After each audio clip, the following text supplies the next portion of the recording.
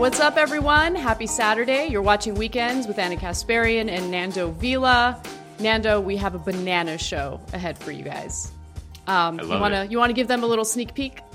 Well, yeah. Well, I mean, the sad news is we don't have Jeremy Corbyn because he canceled last second. But we do have Ronan Burtonshaw, editor of Tribune, friend of the show, great Irish lad, just very smart dude. Knows his history, knows the world. Is very connected to left movements all over the world. So love having Ronan on. Yeah, I'm really looking forward to that discussion. We'll have, some media critique, of course, especially how it relates to the way both Bernie Sanders and Jeremy Corbyn were covered in the press. We're also going to discuss the response to the pandemic, both here in the United States and in the UK. I think that's incredibly important to look into. And then in our SALT segment, we're going to talk about how child labor making a comeback. All of a sudden, flowery pieces, opinion pieces published in The Guardian about how awesome child labor is. Great. I don't even want to think about what like the dark corners of the internet did with that piece, and Bill Gates funding that piece. I don't even want to, my mind can't even go there, because it just confirms or at least feeds the most insane conspiracy theories you could ever think of. So, yeah. It's outrageous. Why do they do this to themselves? Yeah. Well, we'll give you the details on that later in the show. But I just wanted to mention newest edition of the Jacobin magazine is out. Look at this amazing cover. Okay. I love this.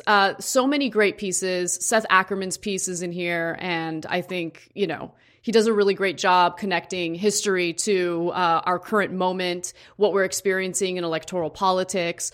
There's a great infographic in there that compiles some of the information from the census and gives you a look into how Americans are living and how many hours a week Americans are working. I mean, 80 hours a week. I don't have health care. I'm just going to randomly pick one and read it to you now. I'm looking for work. I don't have health insurance. I moved last year. I'm working in landscaping services. I have never been married. There was someone in there who got married in 1982 and had her first child. I had a baby last year. I don't have health insurance. I got married in 1982. Just really fascinating stuff. But of course, you can't help but have your class consciousness kicks into full gear while reading, these very short blurbs about people's personal lives. So highly recommend you guys subscribe to the magazine. The artwork in it is incredible. It's just so well done. And a friend of the show, Daniel Bessner, has an incredible article on the Millennium Challenge, which is the largest war game ever conducted, in which, the United States fought a fake kind of Middle Eastern country and got their asses kicked.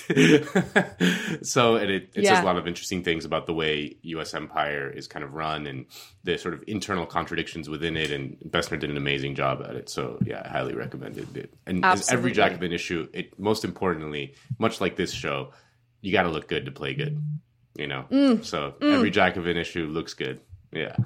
Yes. So honestly, the aesthetics, it's just so well done. Yeah. Chef's kiss. You know what else is chef's kiss? Verso what books. Is it? Oh, Verso books. Yes. Yes. We are in November, and you know what that means, people. That means new Verso Book Club picks. Join the Verso Book Club and get every new ebook that Verso publishes each month, as well as 1 to 3 books in the mail. All Verso Book Club members will also get 50% off all books for as long as you are a subscriber. To celebrate 50 years of radical publishing, each member tier is 50% off for your first 3 months. The reader tier is only $5 a month and includes all of Verso's ebooks. That's 18 ebooks in November. I mean, you got time in Thanksgiving, you got time off, you can read some Verso ebooks, including Automation and the Future of Work by Aaron Benanav. Feminist International, How to Change Everything by Veronica Gago. Critical Encounters, Capitalism, Democracy, Ideas by Wolfgang Streeck. And The Corona Crash, How the Pandemic Will Change Capitalism by Grace Blakely. Verso, baby. Love it. Get in on the action. You won't want to miss it. All the ladies love Verso. All the ladies do love Verso. At least the ladies you want to, associate yourself with. Yeah. And, you can radicalize other ladies by getting them to read some of those ebooks. 18 in 1 month. Jesus Christ, that's a lot of books. Yeah, that's a lot of books. I don't read that fast. I can't read that fast. No, me either.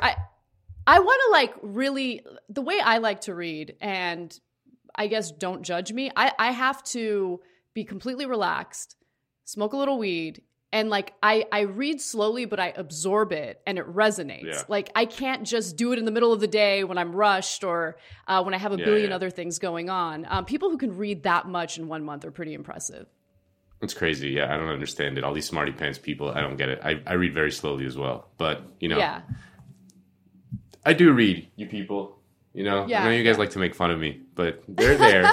They're there. You'll never live down those empty bookcases. But again, that wasn't Nando's home. You were house sitting. You're actually in your home now, and you do have a fine collection of books. Your room smells like rich mahogany.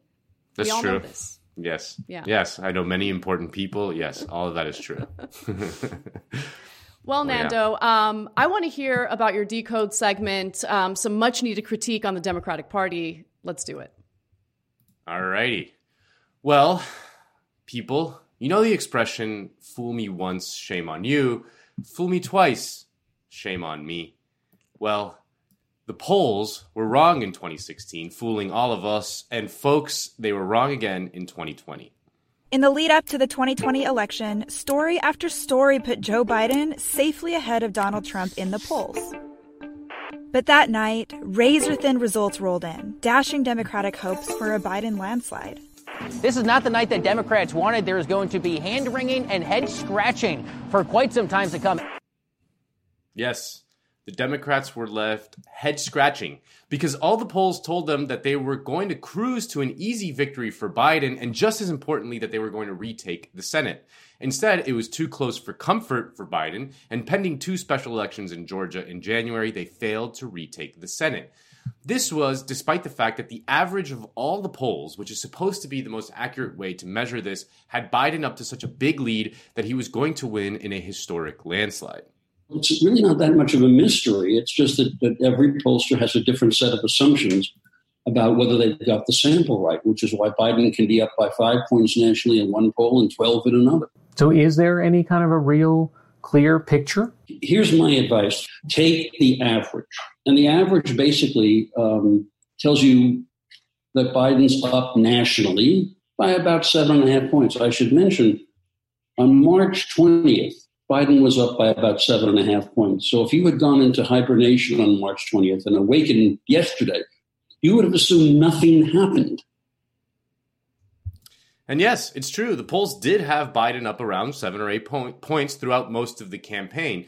And you figure that kind of consistency in the polling would mean that it's probably accurate. Instead, Biden did not win by 7 or 8 points, as the polling indicated he would. He actually ended up winning by 3.5 points, way less than the polls predicted. But it wasn't just the national numbers that were off. In fact, the state-by-state numbers were way off. 538, for example, gave the Democrats a 75% chance of retaking the Senate. More shocking still, Democrats were widely assumed to increase their House majority. Instead, their majority shrank. And it's hard to overstate just how wrong the polls were.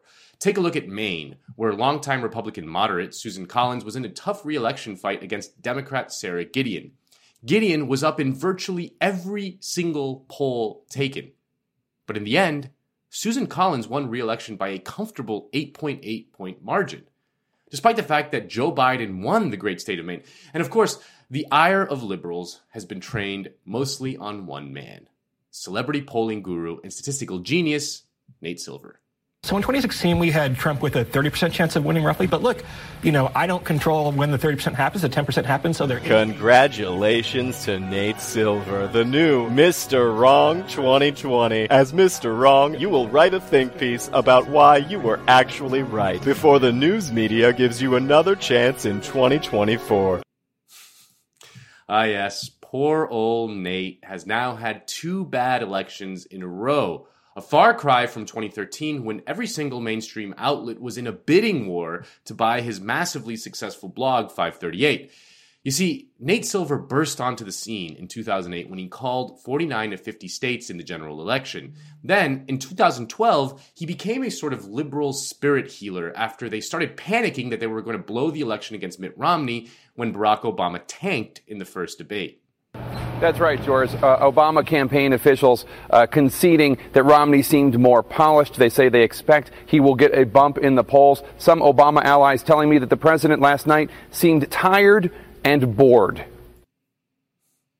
So yeah, liberals went into an absolute tailspin and began refreshing Nate Silver's blog every 5 seconds because he was the one that kept telling them that everything was fine, that Obama was still the clear favorite. In the end, he was right. Obama did win a pretty comfortable re-election, while good old Nate accurately called 50 out of 50 states. But then, Trump descended down that gilded escalator and kind of scrambled everything in 2016. Nate, of course, like everyone else except for Bill Mitchell, had Hillary Clinton as the clear favorite to win in 2016. You deal in probabilities, so what are the odds you're putting on the race right now? So right now we have Hillary's about a 75 or an 80% favorite. We have different versions of the forecast you can look at. So here's how to think about it. We're kind of at halftime of the election right now, and she's taking a 7-point, maybe a 10-point lead into halftime. There's a lot of football left to be played, but she's ahead in almost every poll, every swing state, every national poll. I just love the idea of Hillary Clinton playing football. Anyway, we know how that all turned out.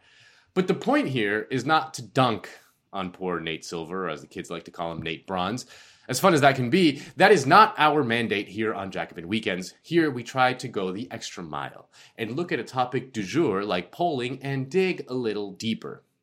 We could theorize as to why all of a sudden it seems that the polls cannot be relied on. I mean, it's probably too early to get real data on this, and it may not really be knowable. It's kind of a catch-22. The polls are wrong, therefore you can't poll people to figure out why they are wrong.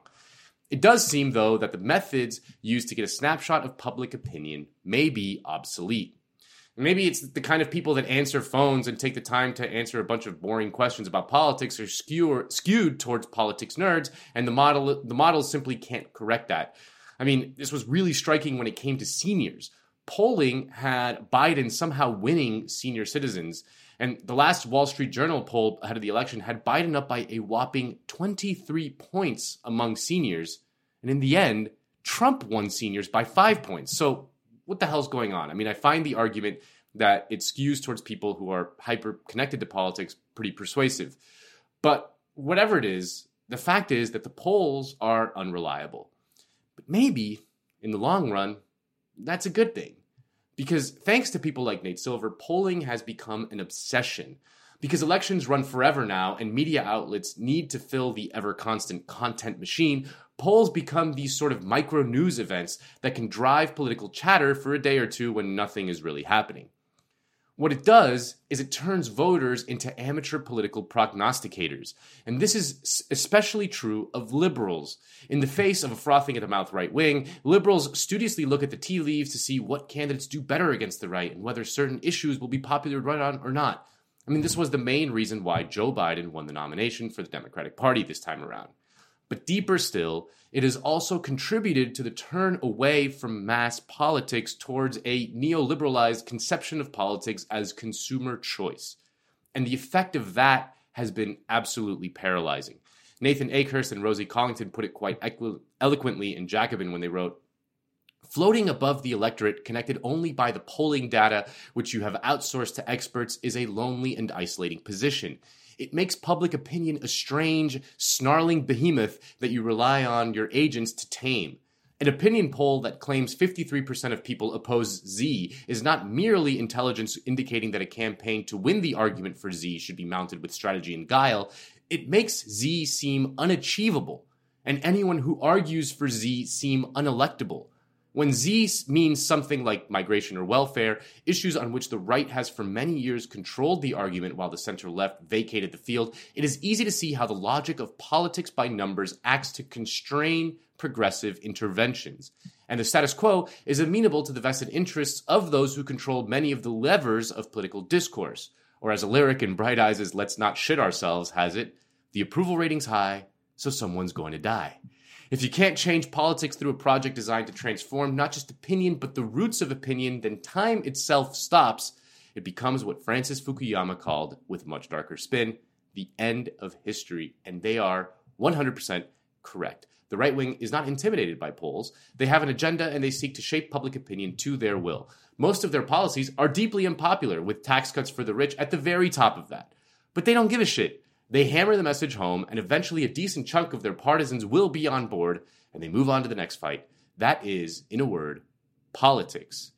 Liberals have given up on politics entirely and rely solely on polling. The most striking example was this past presidential election, in which the Biden campaign did essentially zero campaigning. Trump's campaign was knocking on 1 million doors a week, while the Biden campaign was knocking on 0. The thinking was, look at the polls. He's way ahead. Let's just not do anything to alter this current state of play. But the polling was misleading, and as the Dems' down-ballot disaster proved, the support for Biden ticket was soft. Turns out, if you don't campaign, it's hard to get people excited for your team. But beyond that, since polling itself has become a meta-conversation around our politics in a hyper-partisan country, people see the act of answering a pollster's question as a political act in and of itself. Take this viral poll from August that asked whether the 100,000 plus COVID deaths in the US was acceptable or not acceptable. 57% of Republican poll respondents said it was acceptable. This was seen as evidence that Republican voters were callous psychopaths with no regard for human life. But is that poll accurate? Or do they just see what the pollster is really getting at with the question? As Jacob Bacharach pointed out, what's really going on is that 57% of Republicans can easily detect a question that was designed as subterfuge to detect opinions about a president whom they support politically. They answered the real question instead of the fake one, which is why this kind of polling is diagnostically useless. The nominal question was, do you think 100,000 deaths is acceptable? But the real question was, do you think Trump is doing a good job? And they're not quite the same thing. And this works both ways as well. Take, for instance, fracking. Who can forget this memorable moment from the debates this year?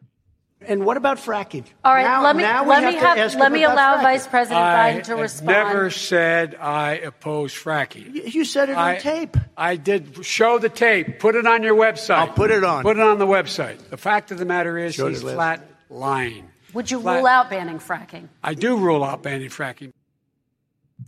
Okay, so there was a heated fight about fracking, and Joe Biden came out and said he did not, in fact, support a ban on fracking. Well, shortly after that, there was a poll that asked voters whether they supported a ban on fracking. And lo and behold, Democratic voters' support for a fracking ban collapsed. Data for Progress, a pollster, asked Democratic voters before the debate whether they supported a ban on fracking. 65% of them said they did support a ban on fracking. Then, just days after the debate in which Biden came out strongly against a ban on fracking, Data for Progress asked Democratic voters the exact same question on fracking. Support for a ban on fracking dropped 16% in just a matter of days. So what changed? Was there some big fracking innovation that turned voters onto fracking in a big way? No. Did millions of people suddenly study the issue closely and realize that fracking was okay? No. What happened was that Joe Biden came out against it. Strongly. And Democrats like Joe Biden. He's their guy in the partisan war. So now Democrats hate fracking. So are opinion polls utterly worthless then? Well, no, not exactly. What is certainly worthless are polls that are hyper-tied to a specific news cycle. What is more useful is polling over time. For example, Medicare for All has polled well over 50% for a long time now, despite the fact that both major parties oppose it, as well as virtually everyone in the mainstream media. There was even that viral Fox News poll that showed 72% of the population supports, quote, government-run healthcare. So why is that? Well, not to be glib, but sometimes things are so obvious that a poll is unnecessary. Most people like basic security. They like fair wages, which is why minimum wage increases typically win even in red states. They believe that government should be taking care of the things that are outside of their control, like crime, fires, and healthcare. So that's great news, right? But is that enough? Of course not. Politics still needs to be done, in a manner of speaking, to continue to change not just opinion, but the roots of opinion. And more importantly, to mobilize people around something like Medicare for All. And then politics has to deliver the goods. That is how the Democratic Party dominated American politics in the wake of the New Deal. They passed a bunch of reforms that improved people's lives for the better, and voters rewarded them for that time and time and time again. You don't need to be as smart as Nate Silver to figure that one out. So good, Nando. You were able to articulate much of the frustration I've been feeling in pretty much every election cycle I was old enough to talk about on the Young Turks. So it's just like this blood sport environment that the news cycle has created every election cycle. The election begins earlier and earlier and earlier in each election cycle. So it's a year and a half before the actual election takes place. And we're already talking about polling. The media is already trying to figure out which candidates it's going to like shiv, in their sleep. It's just incredible. And as you were talking about the narrative or public opinion shifting on certain issues like fracking, I couldn't help but think about what the right wing does in order to rally support either behind a candidate or a specific political issue. Just this week, there was a Republican politician named Dean Browning who forgot to log out of his burner account on Twitter or sock puppet account where he poses as a black man who's a huge fan of Donald Trump. Now, again, this is a right-wing white politician in the middle of the country. He is not a black man. He's not a gay black man, as he purported to be in the tweet that he put out. But the reason why the right wing does that is because they try to give you this illusion of mass appeal. And I feel like whether he's doing it wittingly or unwittingly, Nate Silver contributes to that same type of tactic, right? Just totally. Creating, I just feel like, the example you gave about fracking is just indisputable, and it's so fascinating. Yeah, I mean, there's a complicated relationship between public opinion and power, right? Power can shape public opinion. Public opinion can also shape power in certain ways. It's not like totally like the way that the polling industry in the United States is interpreted by most people in the media is as if like there is this kind of frozen moment in time in which like the opinions of people are unmutable or not changing or, and the fact is that that's just not true. I mean, polling on gay marriage, like it's a chicken and egg situation, whether like, support for gay marriage is what led to, the gay marriage being passed in all 50 states, or vice versa. Like once gay marriage was passed, people were like, oh, broadly okay with it. I mean, it's both. Both of those things are reinforcing themselves. So what the Democrats don't understand is that they have a role in shaping public opinion. What they do is often is like, well, look at the poll. It's unpopular. This thing is unpopular. We can't do it. And sometimes it's even unpopular by like small margins. And it's like they don't believe they have the ability to advocate for something and then like shape opinion. That's just it's part of what leadership is. It's to agitate for something. So I hear what you're saying, and maybe I'm a little too jaded at this point because the way that I look at it, the way it's framed in my mind is much more cynical. I think that they're acutely aware of the fact that they have the ability to shape public opinion, but they don't really have an interest in doing it. And I think that it's abundantly clear in the kind of messaging that we saw both in Hillary Clinton's campaign in 2016 and Biden's campaign in 2020. They both ran on nothing. I mean, Biden's message at a time when we're dealing with, neo-Nazi marches and, people getting snatched up in the middle of the street by federal agents and put into unmarked cars. Like, we don't want to hear about decency. Like the fact that he ran on decency, it's kind of miraculous that he won. And I mean, we've talked about this before. Part of the reason why he won is because Donald Trump bungled the response to the pandemic so badly that, had it not been for the pandemic, I think that Donald Trump would easily have gotten reelected. Yeah. I mean, the Democratic Party took a huge, huge risk in this election cycle while simultaneously regurgitating over and over again that it's the most important election of our lifetimes. Donald Trump is a threat. Donald Trump is a threat. And I guess to be fair, that was the other message they ran on. Donald Trump is a threat and we need to be decent to one another. Let's bring back decency. Okay. But I love everything you had to say, all of your critique about these polls, because it's just another data point. So if you're part of the media, or if you're a voter who's trying to analyze what's popular, what's not popular, which candidate is doing well, you should consider polls as just another data point. But I think it's also important to understand the methodology behind that data point that you're taking into consideration when you're assessing the political climate. And let's stop making celebrities out of dorks like Nate Silver who get it wrong over and over again. Like, Cenk and I had this bet. Well, we had a few bets, but one of the things that he said, and I tried to get him to avoid doing this, was like weeks before the election, he's like, I'm calling it. It's going to be a landslide. Biden's going to win by a landslide. And I was like, based on what? And he kept bringing up the national polling. And I just think that that's, again, one data point, but you need to be considerate of the biases behind the scenes, the methodology that's being implemented to, come up with these polls, and consider other things that, would work against the candidate. And I just saw so many flaws with Biden, and I don't think it has to do solely with my, leftist, desires for this country. It had more to do with understanding power, understanding politics, and understanding the moment that most Americans are experiencing right now with economic inequality.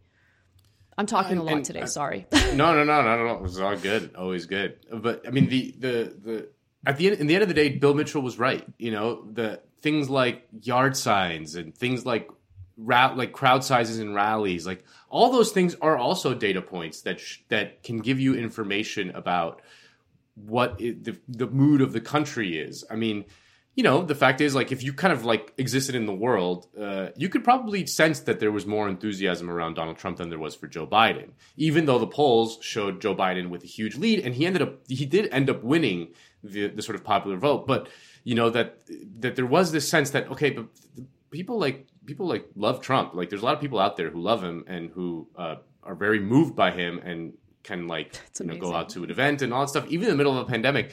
So those things are also data points that should be considered alongside polls. And like with someone like Bernie Sanders, like this was evident, especially in 2016 when he first got jumped threw his hat in the ring against Hillary Clinton. Like, I mean, she had like a 70-point lead or something crazy, but Bernie all of a sudden starts getting like people at his events, and on a large scale, like thousands and thousands of people, tens of thousands of people showing up to see this guy talk. And you're like, wait a minute, but there's something else going on here. You can't just look at the polls and sense like, oh, well, it's going to be a blowout. No, he did politics. Big crowds. He did the big crowds at the end of the day matter. They do matter. They do. The enthusiasm matters, and you're absolutely right about that. Absolutely. But again, that's yet another data point that I think gets ignored by liberals, and I think that's a problem. If you're putting all of your hopes and dreams behind the accuracy or your perceived accuracy of Nate Silver polls, you're going to be in for a world of pain. And I think that's what people experienced in 2016. And quite honestly, like on the first night of the 2020 election, where I think most people were like, oh, this is actually playing out a lot worse than we expected based on the polling, right? But, he did end up winning after the not to toot my own horn, but TYT did a pool, right? Of like, you have to predict the election or whatever. I got exactly right. 306 electoral votes for Biden. I mean, I flipped North Carolina and Georgia. Okay, messed that up. But for example, Florida. Biden was up in basically every poll in Florida leading up to. I mean, he wasn't up as big as in other states, but he was kind of consistently ahead in Florida. But I'm from Florida. I'm like, there's no way Biden's beating Trump in Florida. Like, I don't give a shit what the polls say. I'm not buying the Florida hype. Trump is winning Florida easily, in my opinion. Like that was my kind of just. And I used my gut. Like, I didn't use data. I mean, I used data to like look at it and stuff, but I was like, no. I'm from Florida. I know Biden is not winning Florida. I just know that. I don't know why I know that, but I know that because of things like, the enthusiasm gap, and just like I can sense it. I can like, I'm out in the world. I'm talking to people. Like, I can sense that Joe Biden is not winning Florida. So yeah. Don't ignore the polls, but don't obsess about them is the point. Don't obsess about them. Again, just think of them as another data point. And honestly, I think that the majority of the electorate does see it that way. It's just like these I don't know what the label is, but people who are drunk off cable news think it's everything, and it's not. It's not everything, not even close. But anyway, we're not done talking about the aftermath of the 2020 election. I'm going to talk about a specific proposition from California, but if you're thinking, well, I don't live in California, why should I care? You should care, because Prop 22 is coming to a city near you. So, Proposition 22, an anti-labor ballot initiative that creates a third category of independent contractors with less protections and workers' rights, unfortunately passed in the state of California. Now, while this is only impacting app-based gig workers in the state of California for now, I think all other states in this country need to be warned about the impact of this ballot initiative and how it's very likely to come to a state that you're living in. And you need to do anything and everything possible to prevent the passage of a similar law or a similar ballot initiative. Again, we need to avoid it. So the simplest way to sum up Prop 22 is that it excludes app-based gig workers from even the most basic labor protections. So to sum it up, it's basically taking a giant step back in the labor movement. Prop 22, according to the Washington Post, which was approved by 58% of workers, makes drivers independent contractors with promises of 120% of the minimum wage and a healthcare contribution equivalent to either half or 100% of the employer-provided average under the Affordable Care Act. But there is a giant catch, as there always is when you're dealing with a company that wants to maximize gains and cut costs as much as possible. So unlike full employment, however, benefits are calculated based on a driver's active time, negating the potential hours per week they spend waiting for a fare while logged onto the apps. So they could be working and not getting paid for the work they're doing because they're not getting paid. Under Prop 22 and how it was written, these workers are not getting paid unless they literally have someone in their vehicle and they are driving them to a destination. So drivers will now receive limited health benefits. I mean, if you just do a deeper dive on what Prop 22 actually does, it gives these workers limited health benefits, but only for those who log enough hours and an hourly pay guarantee that the UC Berkeley Labor Center study actually found to be worth only $5.64. And we're talking about a state that is incredibly difficult to live in.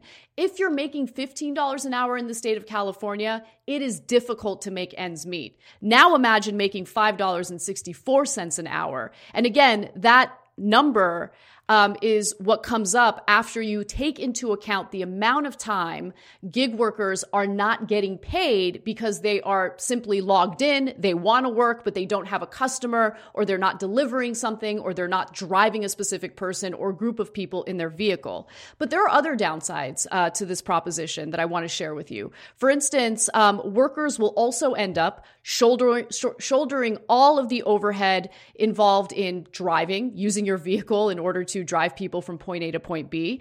They do not get paid time off. They do not get overtime pay. And this is particularly relevant right now, considering the pandemic. These workers also do not get any paid sick leave. So again, if you do a deeper dive, what you'll see is that this ballot initiative, which unfortunately did pass, puts workers at a significant disadvantage. And if they're suddenly fired, they won't have any recourse. For a California rideshare driver who died from COVID-19 last month, his independent classification means his family will receive no workers' compensation. So what's good about this initiative? Again, if you actually read the wording of it, if you understood what would happen to workers once it's implemented, you could fully understand that some of the advertising, the yes on Prop 22, side put out there was just complete and utter BS. It also restricts consumers, by the way, from holding these companies accountable if something happens to them while they're being driven, or, if one of their private contractors harms them in any way. Because what these companies can then turn around and say is, well, we're not liable. This is a third party. This is an independent contractor. This is not something that we are responsible for. So it's bad for the workers, and it's also bad for the consumers. And the new law will beat down on workers who are already at a significant disadvantage economically. Gig workers are predominantly older people of color and immigrants without degrees, savings, proper insurance, or other sources of income, and they typically drive more than 30 hours a week to support their families. And by the way, this law is nearly impossible to change in the state of California, where you need an insane majority in order to make changes to it. So in order to make any changes, lawmakers in the state of California need to pass those changes by 7/8 of the California legislature. It's never going to happen. This is it. This is the law, and this is what workers unfortunately have to deal with in California, unless workers find a way to organize and fight back against it effectively. But organizing is even more difficult under the way this new initiative, which is now implemented, was written. So the ballot measure was actually a direct response to an okay bill. I wish it was stronger, but a bill that the California state legislature passed. It was known as AB 5, Assembly Bill 5. California's AB 5 recognized gig workers as full employees, entitling them to labor rights like unemployment insurance, paid sick leave, overtime, and a path to unionizing. Prop 22 exempts the gig companies from AB 5 and instead creates a third category of independent contractors with few perks. And so the tech companies that employed these gig workers were not pleased with AB 5. They believed that the law should not in any way apply to them. And so they started to fund this aggressive effort to either repeal it or find a way to make sure that the state excludes them from this law. And so they went forward with this ballot initiative, arguing that maybe direct democracy is the best way to handle this. But the problem with ballot initiatives is that usually you'll have one side, the moneyed side, that gets to put out all sorts of misinformation about what the ballot initiative actually does. And to be sure, Uber and other tech companies, Silicon Valley tech companies, spent quite a bit of money, about $200 million, in order to ensure that this ballot initiative passed. And so what really stands out is how much difficulty Silicon Valley CEOs have in rebranding their efforts, because in reality here, they wanted to crush the workers. They wanted to exploit the workers. But they try to sell this as, oh, no, it's great. This is all about workers' choice. And you can get a little taste of that during an interview with Uber's CEO on CNN. Let's watch.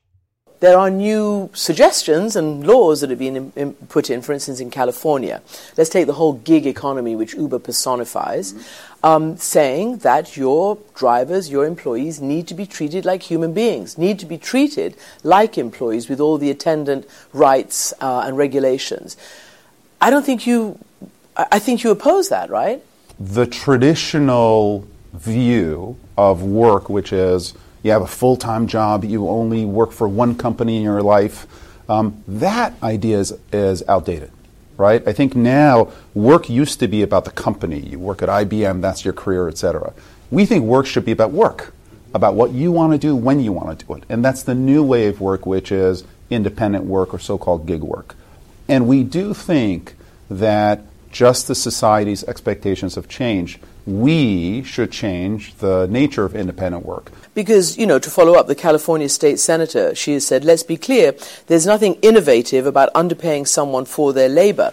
I mean, you indicate that you agree with that, but you don't think this law applies to Uber in all its... We think that under AB 5, our workers are independent workers, okay?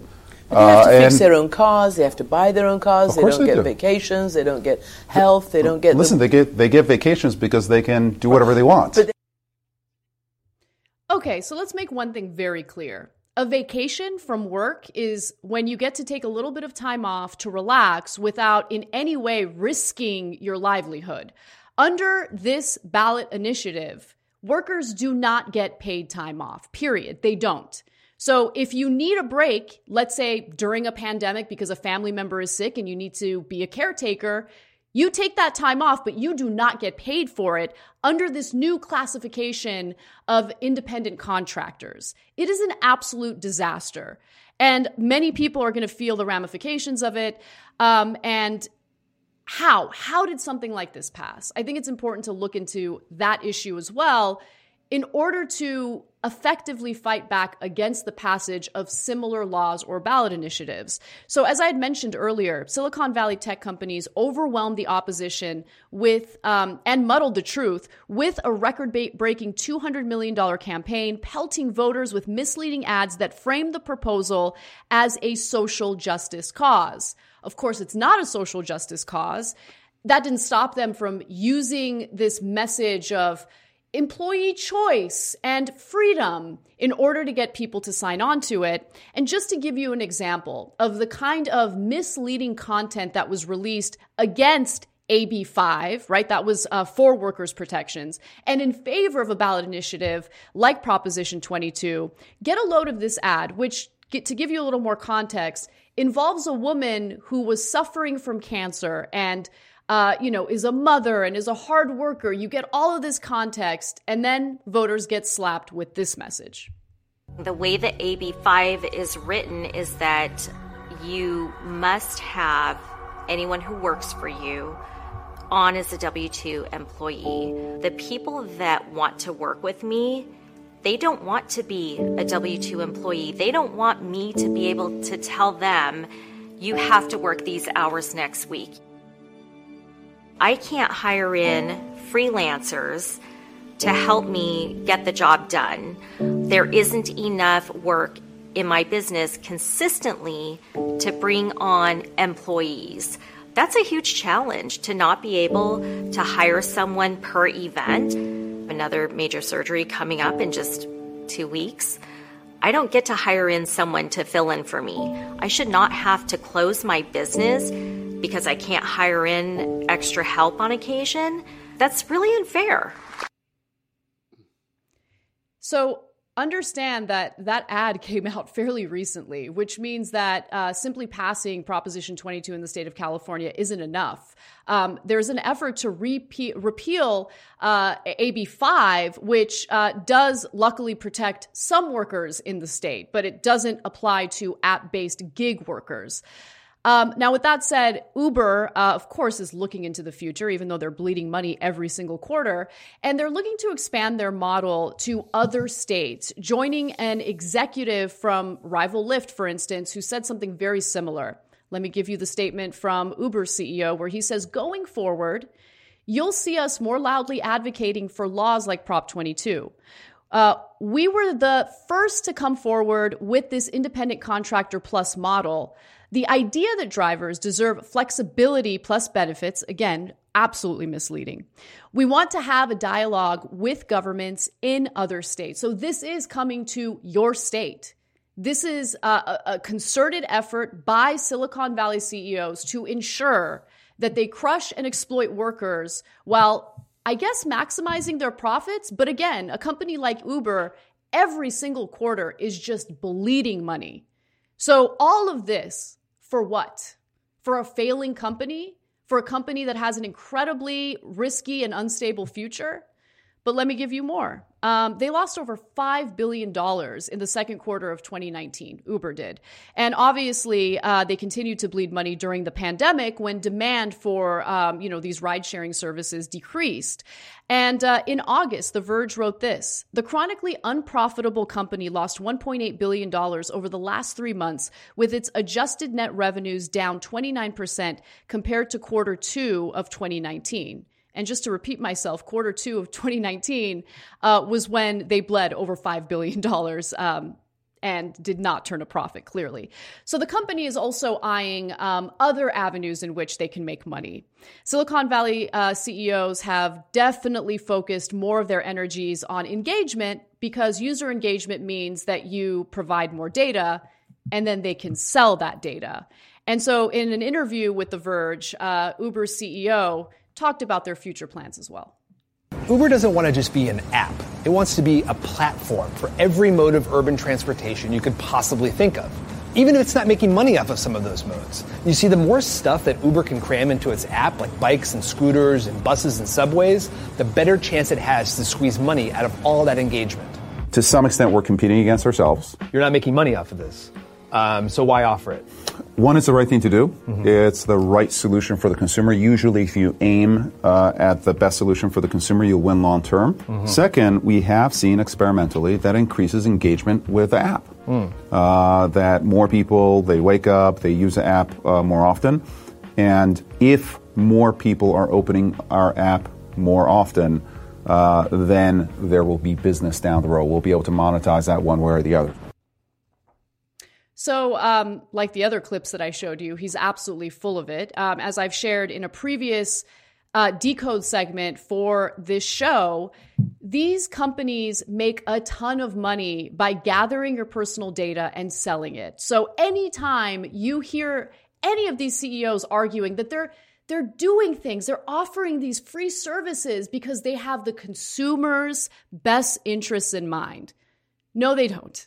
They essentially want to use you for your free labor because you're inputting your personal data into their app, which they then sell for profit to third parties. So let's get that straight. They love the free labor. And then on top of that, of course, they're crushing their employees, paying them far less than minimum wage in the state of California, which again is incredibly expensive to live in.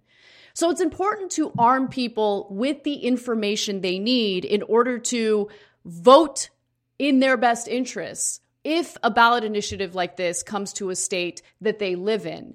But make no mistake, this does crush gig workers in the state of California. It does put them at a disadvantage. And it's about time we stop listening to the narratives coming from the well-funded corporate side of the matter and actually listen to what the workers themselves want in this situation. And we heard this narrative about how, most of the workers want the freedom. They love the idea of unpaid sick time.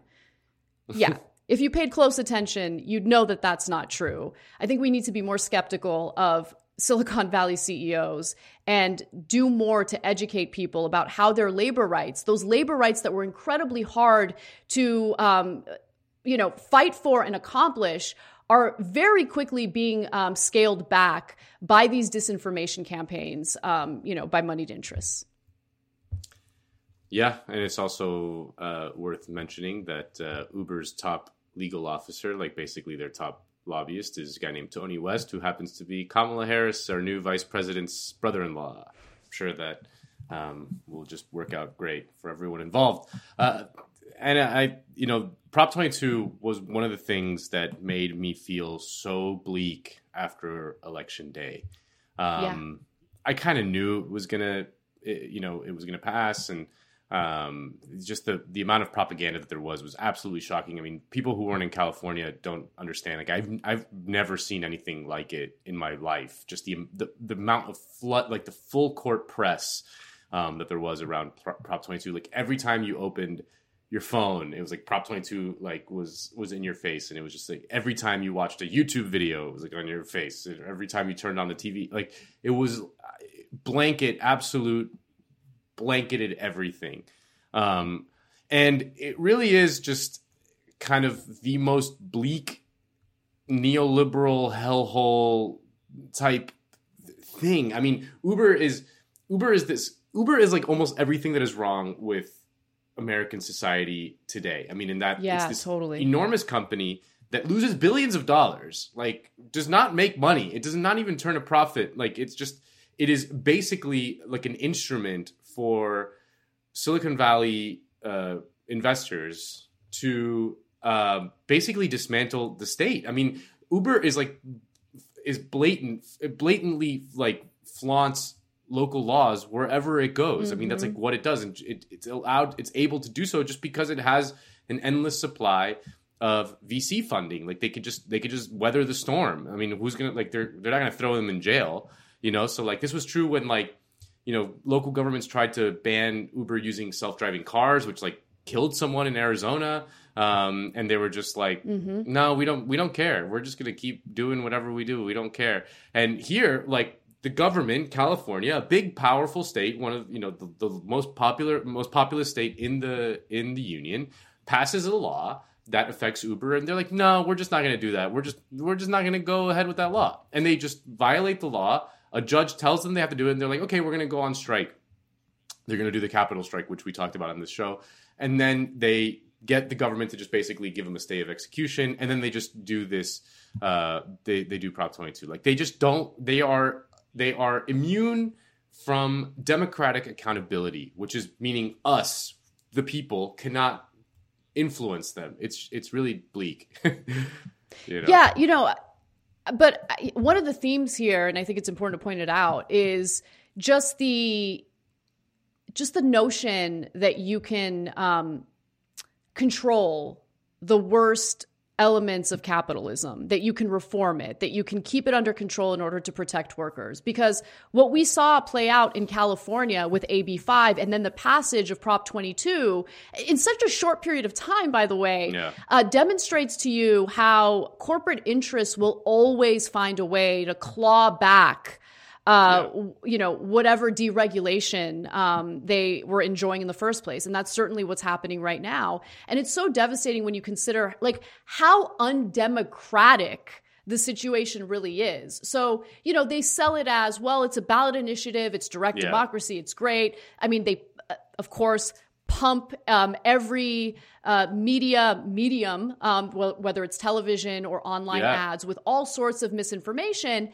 And then when it comes to actual lawmakers who have been elected by the people to represent them, you need 7/8 of the state legislature to vote in favor of undoing the damage that Prop 22 does. That is not a democratic system. It's disgusting. It's not. I mean, it really shows just like the liberal state. I mean, California has Democrats everywhere at all levels. It is just incapable to rein in these giant corporations. Like it just can't. It can't anymore. To the extent that it could even a little bit in the 20th century. Like now, it's like they could just do whatever the hell they want, and no one's there to stop them. I mean, it's just it's really bleak. And this, like you said, this is coming. I mean, do not be surprised if there is some sort of push to do some sort of federal legislation, some sort of like woke liberal, now that Biden's in and Kamala's in, they're going to do like some woke liberal kind of like, we're going to create a new category of worker. And it's going to be awesome. And it's going to help minorities and blah, blah, blah. Because again, all of the Obama people, like the Obama clan is like works for Silicon Valley techno titans, like Jake Hardney is the chief lobbyist for Amazon. Sheryl Sandberg, who was going to be maybe possibly Hillary Clinton's Secretary of the Treasury, is Facebook's biggest, number two. David Plouffe was caught doing illegal lobbying for Uber.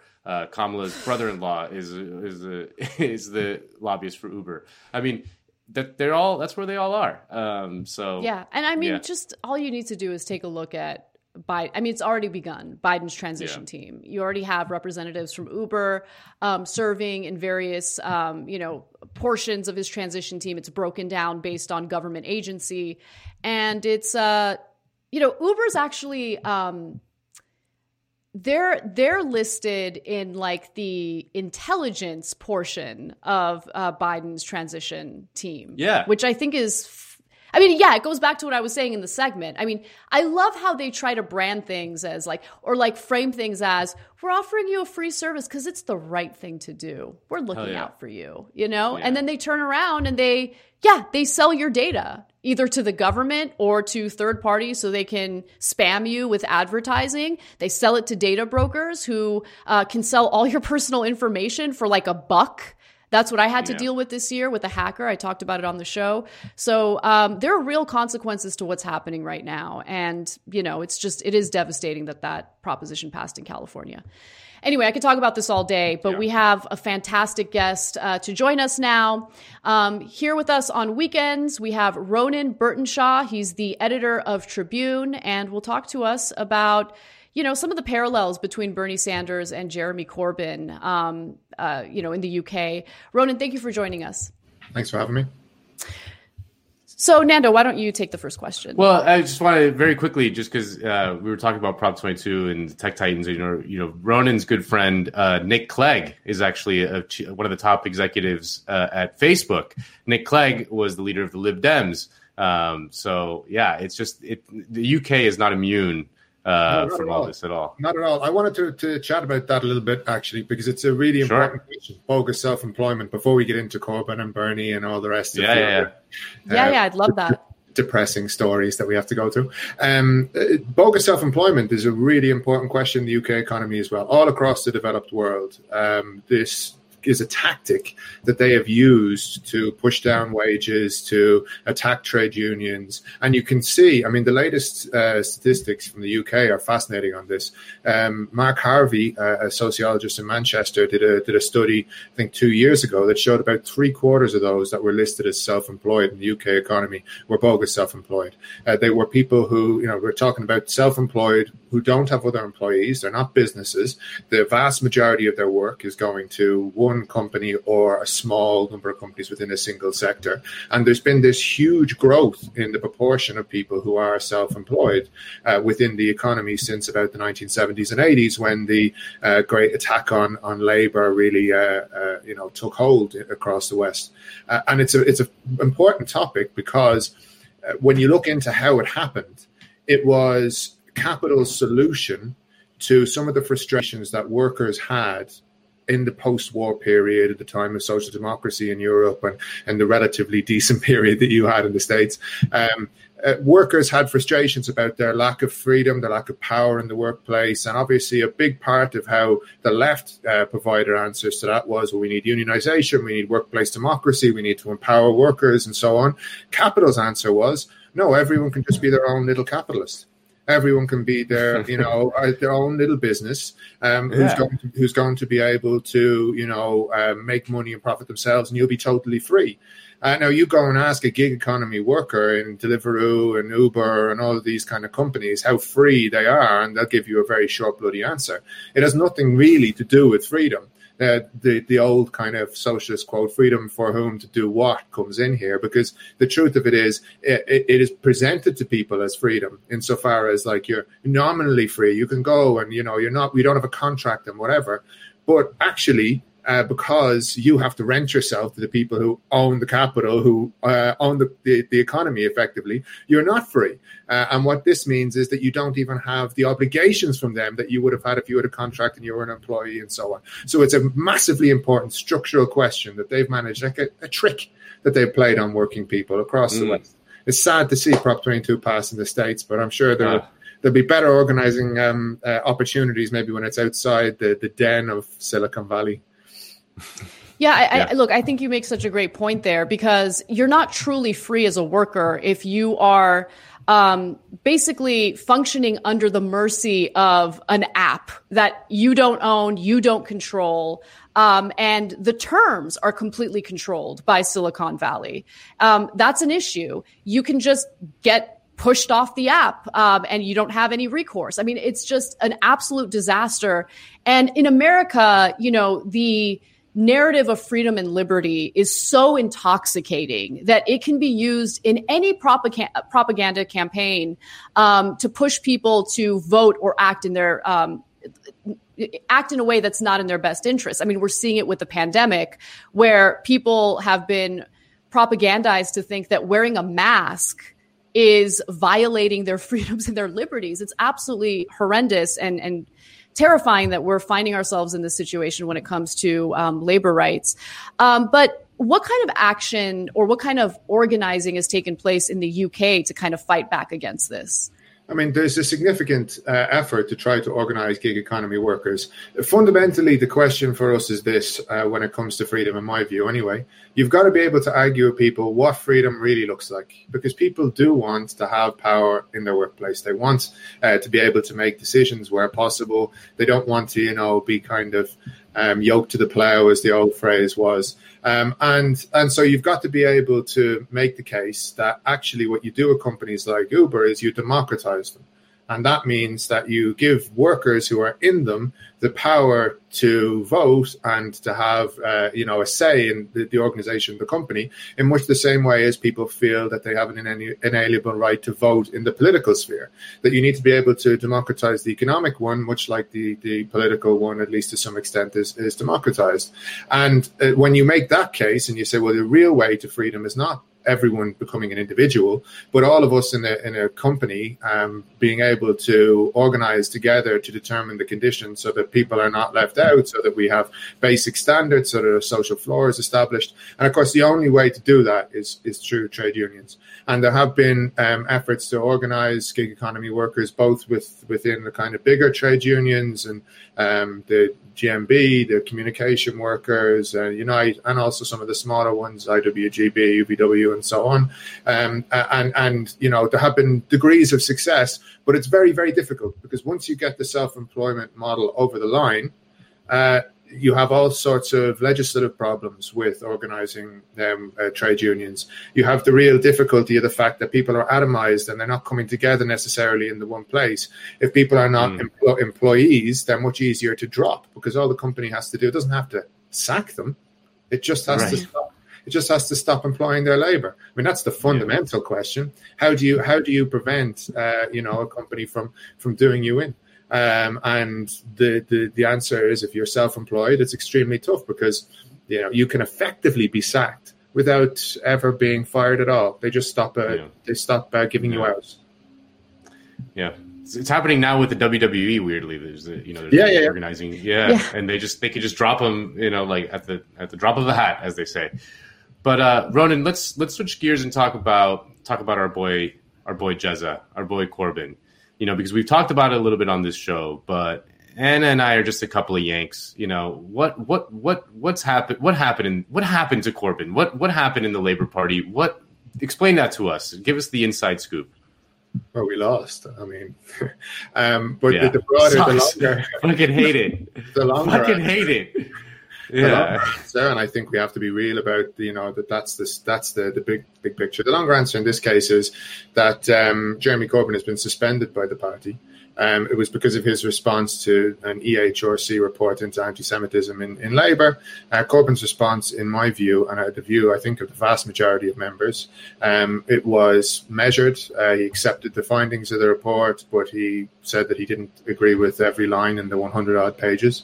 And he particularly raised the fact that the extent of the problem in the party had been exaggerated in some quarters, and particularly by those who were using it as a factional tool. And this is just it's very easy to evidence. It's a demonstrable fact. So there was a Survation poll done, I think, in 2018, asking the public the degree to which they thought anti-Semitism was a problem in the Labour Party, and it showed that the majority of the public felt that about 34% was the number of Labour members that had complaints against them on anti-Semitism, and the actual number was, of course, a fraction of 1%. So there's no debate that this the scale of the question had been exaggerated, and then the question, the debate that comes in is, what had happened? And part of the reason why that was the case was that this was, as a lot of disputes inside parties become factionalized, and this one, of course, did. And the examples again can be laid out very, very clearly. The leaked report, which you might remember from some time ago, about the scandals inside the party. Margaret Hodge, who was a senior figure on the right of the party, was found to have made all sorts of grandiose claims about having had 100 complaints about Labour members that were bona fide nailed on anti-Semitism. And when it went in and people looked into it, I mean, 80% of them weren't even members of the party. So like it was being, these questions were being drummed up, put out in the Twitter accounts, put out in the press, and so on, without anyone evidencing them. But Corbyn did accept, and which I think he should have, and was the correct thing to do. The examples the HRC provided, where there were real problems with this question, he produced a statement that accepted the findings, called for them to be implemented swiftly, about professionalising the kind of processes in the party where there are complaints and so on. And he was suspended anyway. And the truth is, They were looking for an opportunity to suspend them because of the nature of what the Starmer project is, because of what they think is their path to victory, which is that fundamentally they believe that the way to make Labour electable again and to get into power with their politics is to break with anything that might appear radical, to break with that socialist past of recent years. You saw this from the earliest stages when they left the left out of the shadow cabinet. Obviously, they sacked Rebecca Long-Bailey, who was our candidate for the leadership. Now all of even the junior people who were in the so they left the left out of the senior shadow cabinet positions. Now even all the junior ones who were in minor positions are gone. They appointed a directly and brazenly factional general secretary, a bit like your own Tom Perez in the DNC. They forced the left they forced resignations of key figures on the left by pushing through lines on like abstaining on the Spy Cops bill, which is a really dreadful piece of legislation that allows police and intelligence services and actually a lot of sectors of the state beyond that. I don't go with that, but it's so wild and so broad to intervene in trade unions, social movements, and so on. It's an effective immunity charter for the police to engage in activities where, like in the recent past, it has been discovered that a lot of this was going on, that they were spying on our movements. This is like providing legislative basis to make it almost impossible to criticize them. So there's an inquiry going on at the moment, parallel to all of this, that is talking about how police intervened in left-wing movements and had relationships with women under false names, and had kids and years-long relationships, and then disappeared. And the Labour Party is supposed to now not stand up against this. And when a leadership pushes stuff like that through, obviously it's an attack on the left and everything that we stand for. And most recently, just in the last few days, they've been suspending Labour Party members who are in positions. I want to raise the solidarity with my comrades in Bristol, who, when they tried to pass motions in support of Jeremy Corbyn in the wake of his suspension, themselves got suspended just for discussing it within the party structures. Wow. So it's a prolonged, it's a prolonged attack on the left, and the reason is simple.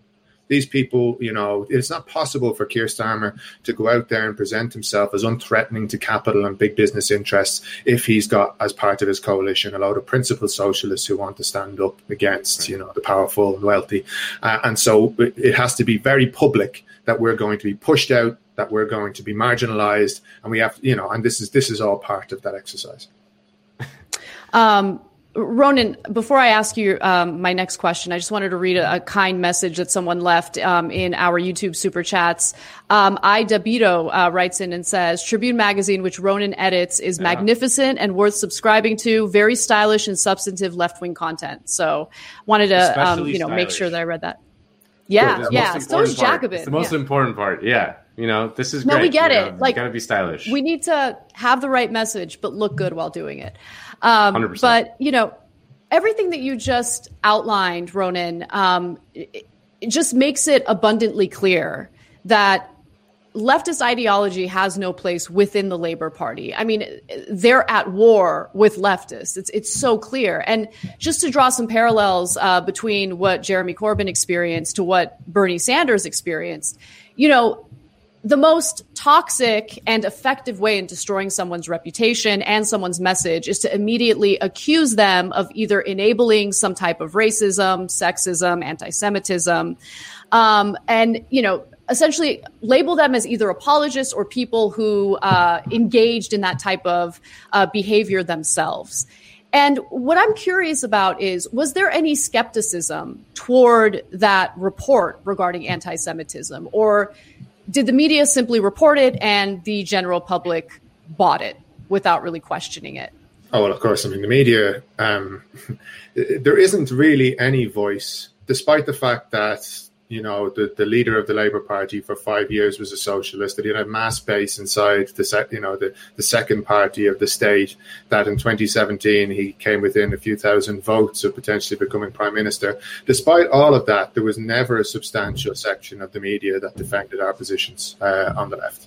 And that's just the truth of it. The Guardian, New Statesman, Mirror, all the rest of these, the traditional kind of institutions in the media on the left refused to defend the Corbyn leadership, and in fact were probably the most enthusiastic in attacking us throughout those years. And that had a real impact on the ability of the Labour Party to fight back against the Tories. And the reason for this is straightforward, because usually you've got this media landscape where in Britain the majority of the media are owned by either Rupert Murdoch's News UK, of the print media I should say, or the Daily Mail group, right? So it's very weighted to the right.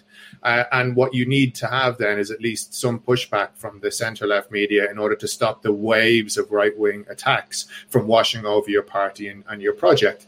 Of course, we didn't get that. We didn't get that from the very beginning. And as time went on, the institutions of the centre-left media, particularly The Guardian, became very important in breaking the back of the Corbyn project. I would say the most particular example of this is over Brexit, where The Guardian and its Sunday version, The Observer, became effective organising tools for the People's Vote campaign, which was the Liberal campaign run against Brexit, which used it as a wedge issue inside the Labour Party to break what had, up until that point, been a very clear consensus of Labour members and of the Labour base in support of Corbyn's positions, his policy positions, that we were not just going to go back to the last Labour government, that we were going to try to do something more fundamental to adjust the economy to the scale of attacks that working people had suffered, not only under the Tory austerity of the last decade, but going all the way back, yes, through Blair and back to the Thatcher era beyond. And this was a strong consensus that we needed to finally, at long last, take action that was radical in the economy. And the way in which this was broken apart was to try to realign British politics along a culture war basis, which is what the Brexit debate was. The Brexit debate was a debate fundamentally between more well-educated urban populations and who are younger, and older populations, particularly in kind of towns, post-industrial areas and so on, in the latter of whom had voted Leave, and the urban populations largely had voted Remain.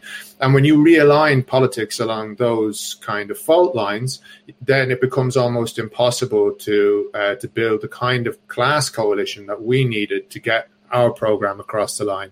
So they very, very, skillfully reshaped the political landscape after the great result of 2017 through the Brexit controversy in order to break the back of the Corbyn project. And you couldn't have done that without these media institutions.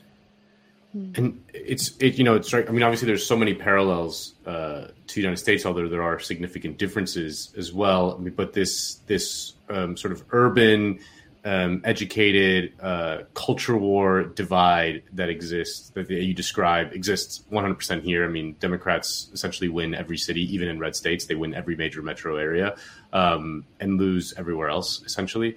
And it has this very weird coalitions of tech titan billionaires with working class black people. I mean, it makes no sense, right? But it's the culture war that drives these wedges. But so what is the path forward? Because hearing you describe the sort of thoroughness and the clinical nature of the purges of the left within the Labour Party, I mean, is there any going back to the Labour? Is there any what's your position on that? Like, do you go back and try to retake the Labour Party again with a new Corbyn, or do you have to go with a new party? I mean, we can't do that here in the United States, but maybe in the UK you can. I don't really know. No, it's not really viable in the UK either, I'm afraid. I know I'll get a lot of hate in the comments for saying that, but it isn't. We have a very similar electoral system to you, which does determine a lot of this.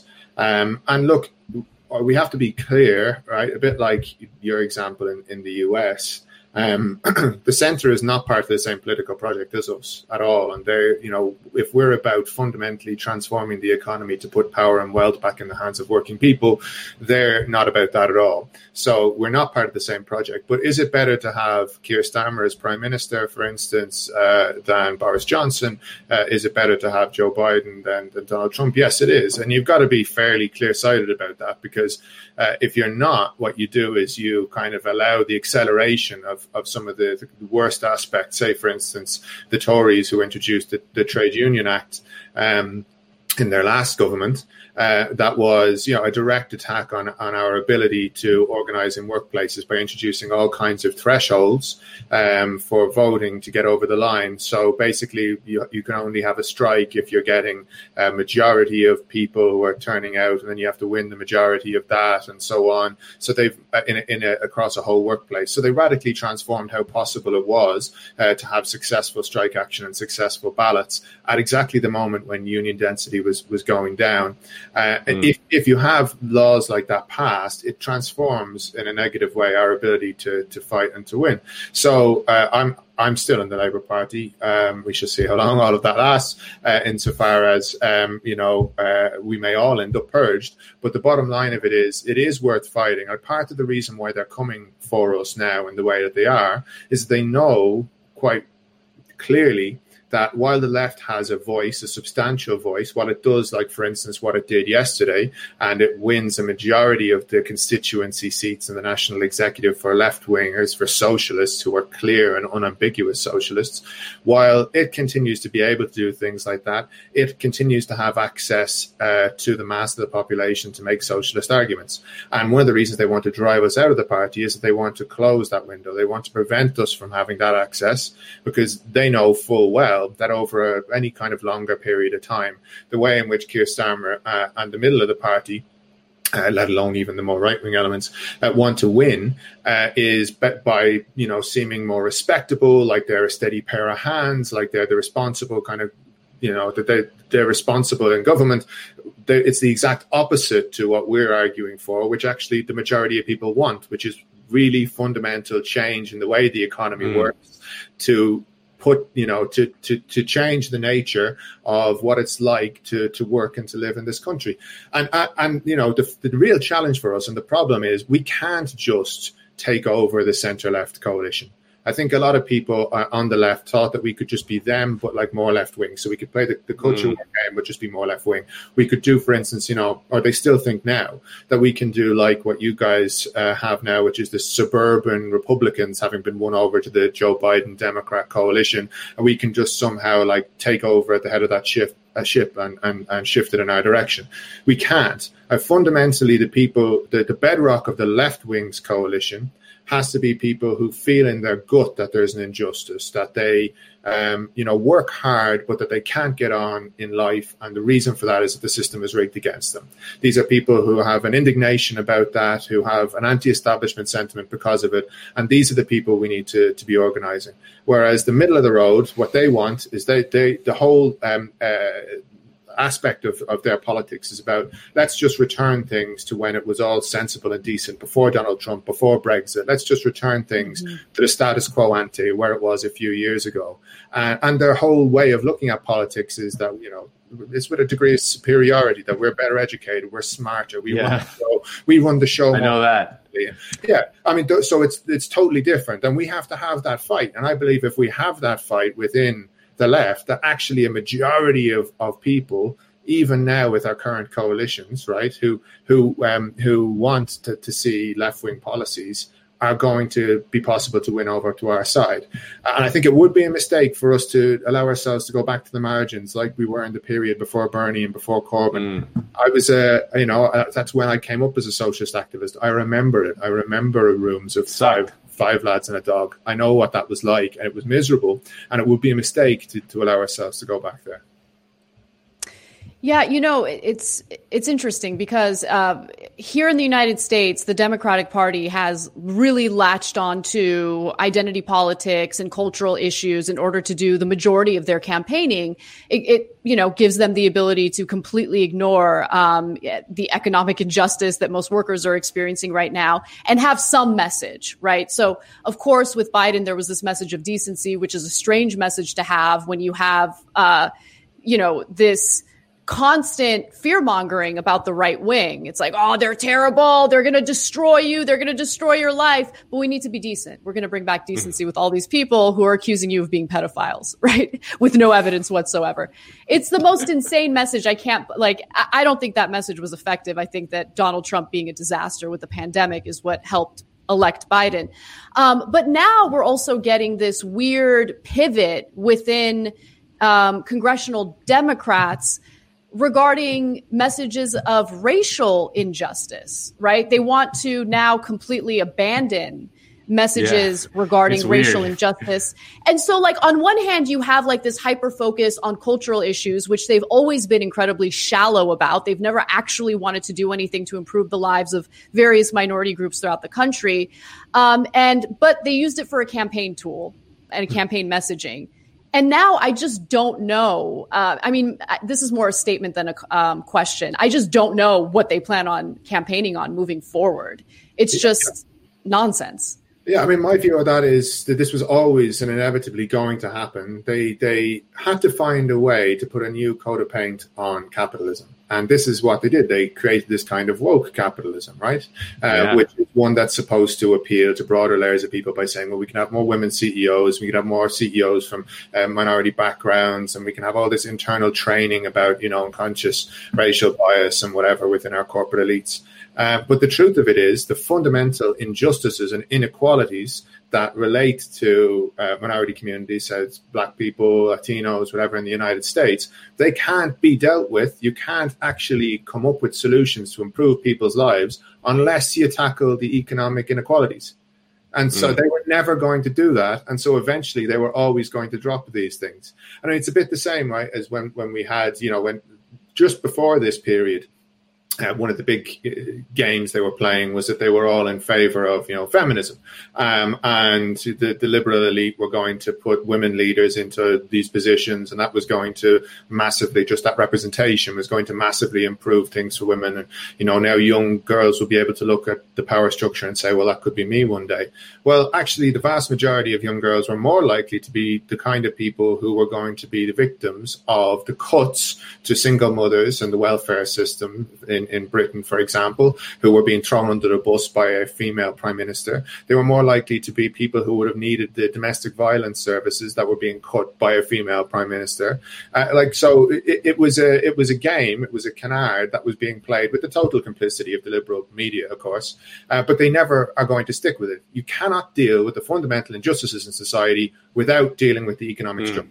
That's it. End of story. And that's also the reason why the left has staying power. Why, even though they come at us and attack us and weaken us, this next decade is not going to be one where the economy is going to magically turn around. It's not going to be one where there's going to be some great improvement in the living standards of working people. Wages are going to keep flatlining.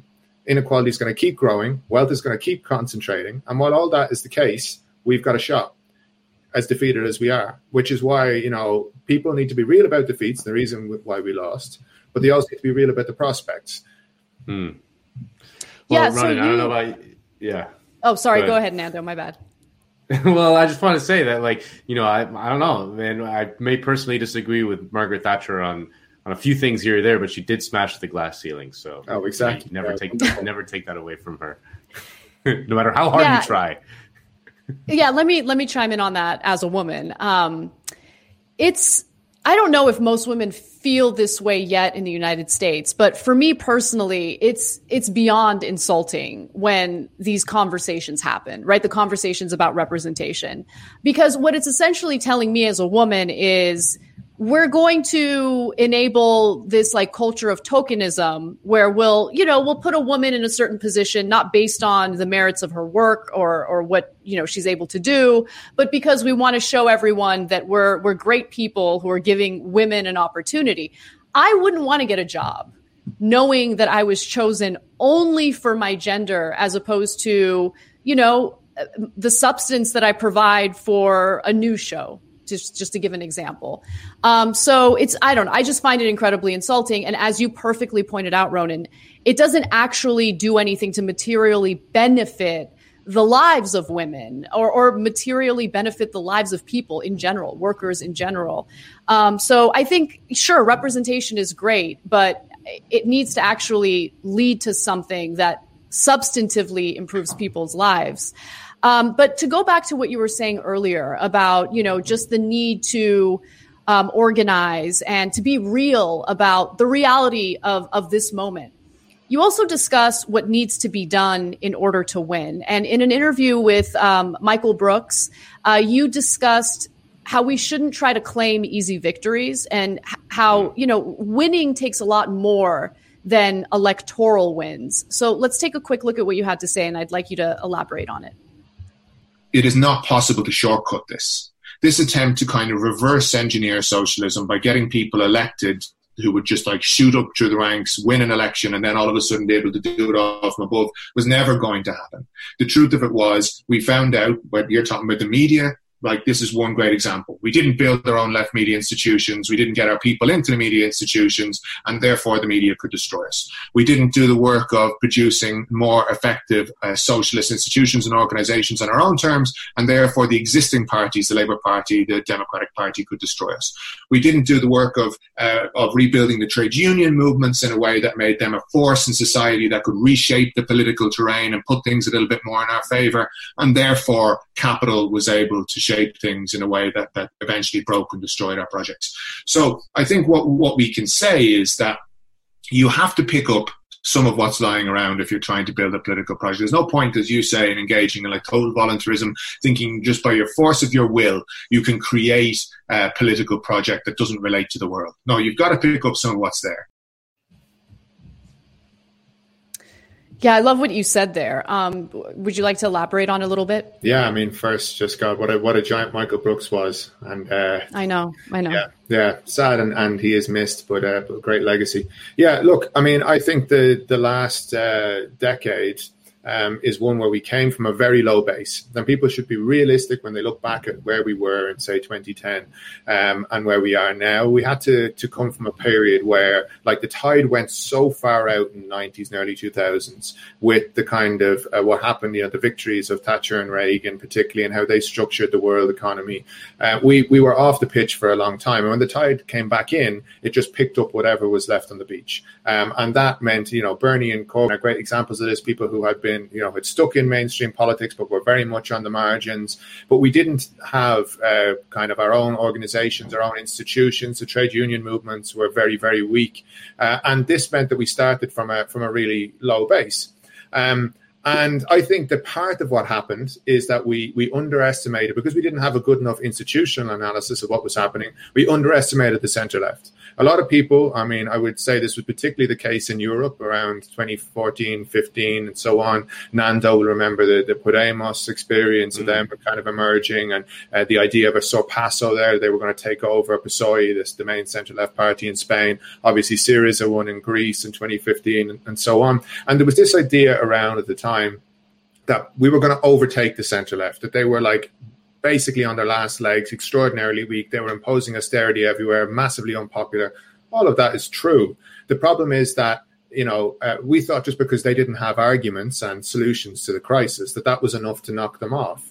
But it wasn't. It was never going to be enough to knock them off, because the truth is that the centre-left had this really well-established institutional network that was able to support them, from big media networks and institutions. You look at the likes of MSNBC in the United States and the job they did on Bernie during the primary campaign. They had very important funding support and institutional support from the liberal sectors of capital, which propped them up enormously. They have this whole kind of NGO and professional consultancy network, which buttress them. In a number of instances, they have more right-wing trade union leaderships. And all of those are basically creating avenues for people of the centre-left to do what their project is fundamentally about, which is to get them into some positions of power, not to change society, but just like to be in positions of power, win elections and occupy power, as opposed to actually use the power to change society, to transform the economy and so on. That's what they're about. It's occupying the power. Mm-hmm. And, we underestimated the resilience of the centre-left. And they were able then to come back and knock us over, because in the end of the day, arguments aren't enough. The policies that we had and the kind of solutions to the crisis were correct. And everything that the left has been saying, not just since 2014, 15, the emergence of, Bernie and Corbyn as major figures, but all the way back to the beginning of this crisis, everything we predicted about what austerity would mean, about the kind of growth in inequality, how it would tear apart the social fabric, how it would deepen the crisis of democracy, how there would be total impunity for the financial sector and it would rise back up to be dominant in our economy again. All of what we said was correct and was true. And all of the solutions that we proposed, things like increasing the minimum wage, strengthening trade unions, the Green New Deal, all of these things were the correct solutions to the problems of the day. But it doesn't actually matter on a fundamental level. It's good to have the arguments, but they don't win it for you. What wins it for you is power, is your ability to put your ideas into practice. I think that the great line that James Connolly had, that the seed of politics is not in the brain but in the stomach. It's your ability to convince the mass of people that you have a program that's in their interest and will improve their lives, and then to be able to channel that energy through institutions by building up the trade union movement, by building up strong structures, or their party structures, activist structures, and whatever they are, that actually not only get people engaged, like turning out to one protest here or there, but keep them engaged and make them political players in the communities that they're coming from. Building up things like real alternative media institutions that have broad appeal, not just to our own communities on the left, but that can actually reach out. I mean, I think, for instance, TYT is one of the few examples of a media institution alternative one that can claim mass appeal. But we built very, very few of those over the kind of period that we're talking about. And it's a grind, let me just say. It is a grind, and it's difficult, and there are all sorts of issues that come up, and you just want to give up. But you're right. I mean, I just want to emphasize that, because it's not easy. But what does make me happy is to see all of these various leftist, media publication shows starting to come up. Like, they're starting to really get the acknowledgement that they need. And Jacobin and Tribune are so incredibly important to pushing the narrative further to the left, especially in the United States. There's no question about that. But I apologize. Continue. No, I think, look, it's a good point. We need to go further. But we've got some legacy to hold on to from these periods. It's not enough, but we now need to go further. And I think a key thing where we probably went wrong in both the Bernie and the Corbyn project towards the end is, as we got more and more under siege, we turned back towards the comfort zones of the left. Our orientation fundamentally needs to be towards the people, not towards the left, not towards speaking to our own kind of groups in society, no matter how much the views of people within them might be correct, no matter how much they might be comrades, and all of that is important. We need to think of ways to project the ideas that we have across society. And then after that, because the people, when they're given the opportunity to hear that actually things don't have to just get worse forever, and your choice doesn't have to be between some corporate Democrat who's going to sell you out slowly and some like lunatic Republican who's going to tear apart your living conditions quickly. They don't have to be the two solutions, that there is another way you can build a better future, one where your life improves. When people hear that message, they respond to it. The problem is they hear it too infrequently. And then when they do, they don't know how to actually, take it forward. They don't see that. One of the big problems of the shortcut that I talked about, I think, in that Michael Brooks video, was this idea that we were going to elect Corbyn as Prime Minister, or elect Bernie as President, and then that would be it, that these people would get in. They put in the good policy solutions, and then, everything would get better and people could just go back to their lives. It's not really like that. The difficulty is, if you had elected Corbyn as Prime Minister or Bernie as President, what would have happened is, day one, there would have been a massive attack on their entire program by Capital. And we've seen there's really good examples of this back through history. Obviously, what happened to Syriza is a great example, where they came in with a very good left-wing program and they were crushed. Mitterrand in France in the 1980s is another great example of this. He came in with the Programme Commun, which was really an attempt to respond to the crisis of the 70s with a left-wing direction, and he was crushed. And it's because you have to be able actually not only to have a set of policies that you can implement and give to civil servants, who, by the way, won't implement them properly unless, they feel they have to, unless you actually have the strength in society to back it up. You have to be able to fight for those policies at every stage. Against powerful interests. You have to build a movement that's big enough, and that means parties that are fundamentally aligned to the working class. That means strong trade unions that could fight in the workplace. That means activist campaigns over things like, say, for instance, tenants' unions and the housing crisis. If you want to have and see real solutions to the problems of ridiculous runaway rents, well, then you're going to have to organize for them, because even if you do vote in into local government or national government some good left winger who stands up and says, I'm going to do something to like cap the rents, I'm going to put rent controls in, or I'm going to build social housing or whatever. The second they try and do that, all of the aspects of the system, all of the cogs of the machine of capital are going to be turned against them and are going to try and prevent them from doing it. And the only way to keep them on side is for there to be countervailing pressure from the base, from working class people. And that's our project. And it's a much longer term one than any quick fix. Yeah. People sometimes rag on me for like focusing too much on the libs, but I just agree with you in hearing you talk about it. Like, they really are our political opponents right now. They really are the impediment that is in the way of whatever project we're trying to build. And, I look at things like in the United States, where like the Democratic Party has turned toward the suburbs. They dominate now with sort of well-educated voters and things like that, and have completely abandoned their working class base and are bleeding working class voters. While the Republican Party is not yet a working class party by any stretch of the imagination, but is making real inroads with the working class. And this is something that is not only happening in the United States, but is happening all over Europe. And you're very well kind of versed in all of the local situations throughout Europe. So there must be something bigger going on, and I don't quite understand what it is. Like, what is that, and like, what is the way forward? Like, because at least in the United States, it feels like we're stuck in that there is, we're not going to become Republicans. Obviously, we're not going to do that. But we can't also do it third party. So like, we're just kind of stuck in this kind of weird between rock and a hard place between the libs and the Republicans. One thing to say about what you just described there, Nando, if ever anyone tells you, there isn't an underlying system, like an architecture that structures all of the economies that we live in, point out the fact that across the huge cultural differences of all of these countries in the developed world, the same phenomena crop up again and again and again. And that's because capitalism. That's because the architecture of all the societies we live in fundamentally the same. It's a great case for internationalism, but it's also a great case for naming capitalism, which is the one thing the liberals will never do. They will say the system is fundamentally good. The right wingers do it all the time. Did you notice that? I noticed that in the United States, they say the word. The liberals just don't say the word.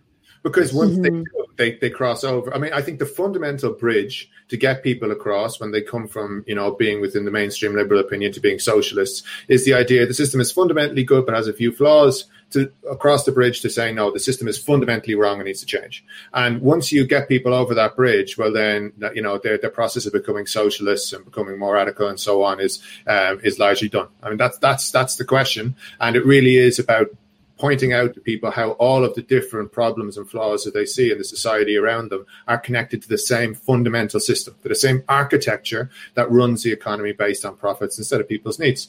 And once you do that and you present, as I said, a compelling picture you can project out into society, people pick up on it really quickly because it corresponds to the experience they have. They're not just having a problem at home in terms of like high rents.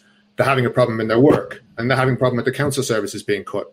And then they're having a problem with their kids' schools being cut back in the funding. And all of these problems are happening simultaneously. And people are like looking at them thinking, Jesus, like the scale of these issues is so massive. And it seems to surround me. Why is that? And we have to say, well, the answer is the system. The answer is capitalism. This is a way in which all of these things are structured.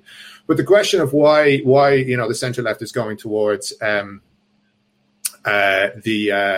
the kind of more cultural sectors of society, I think does bring us back to one of the reasons we failed in the last few years. And it's important people kind of get their heads around this and understand it, is that, it was a really difficult task what we set ourselves to do.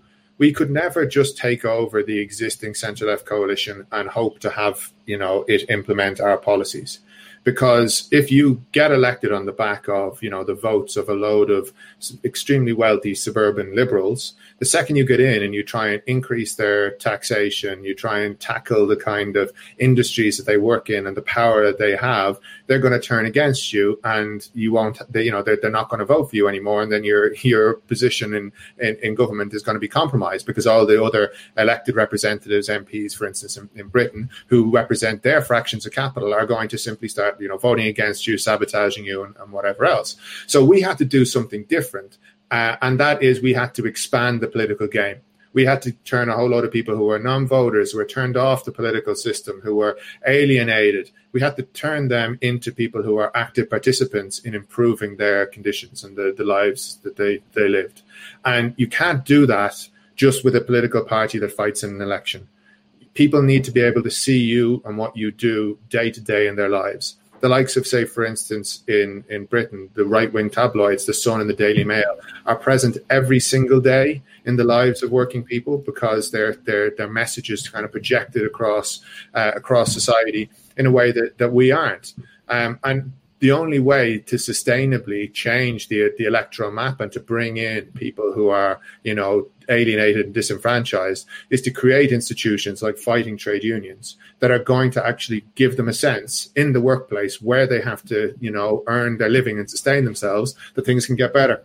You can't just assume that we can, reach these people just by having the right policies.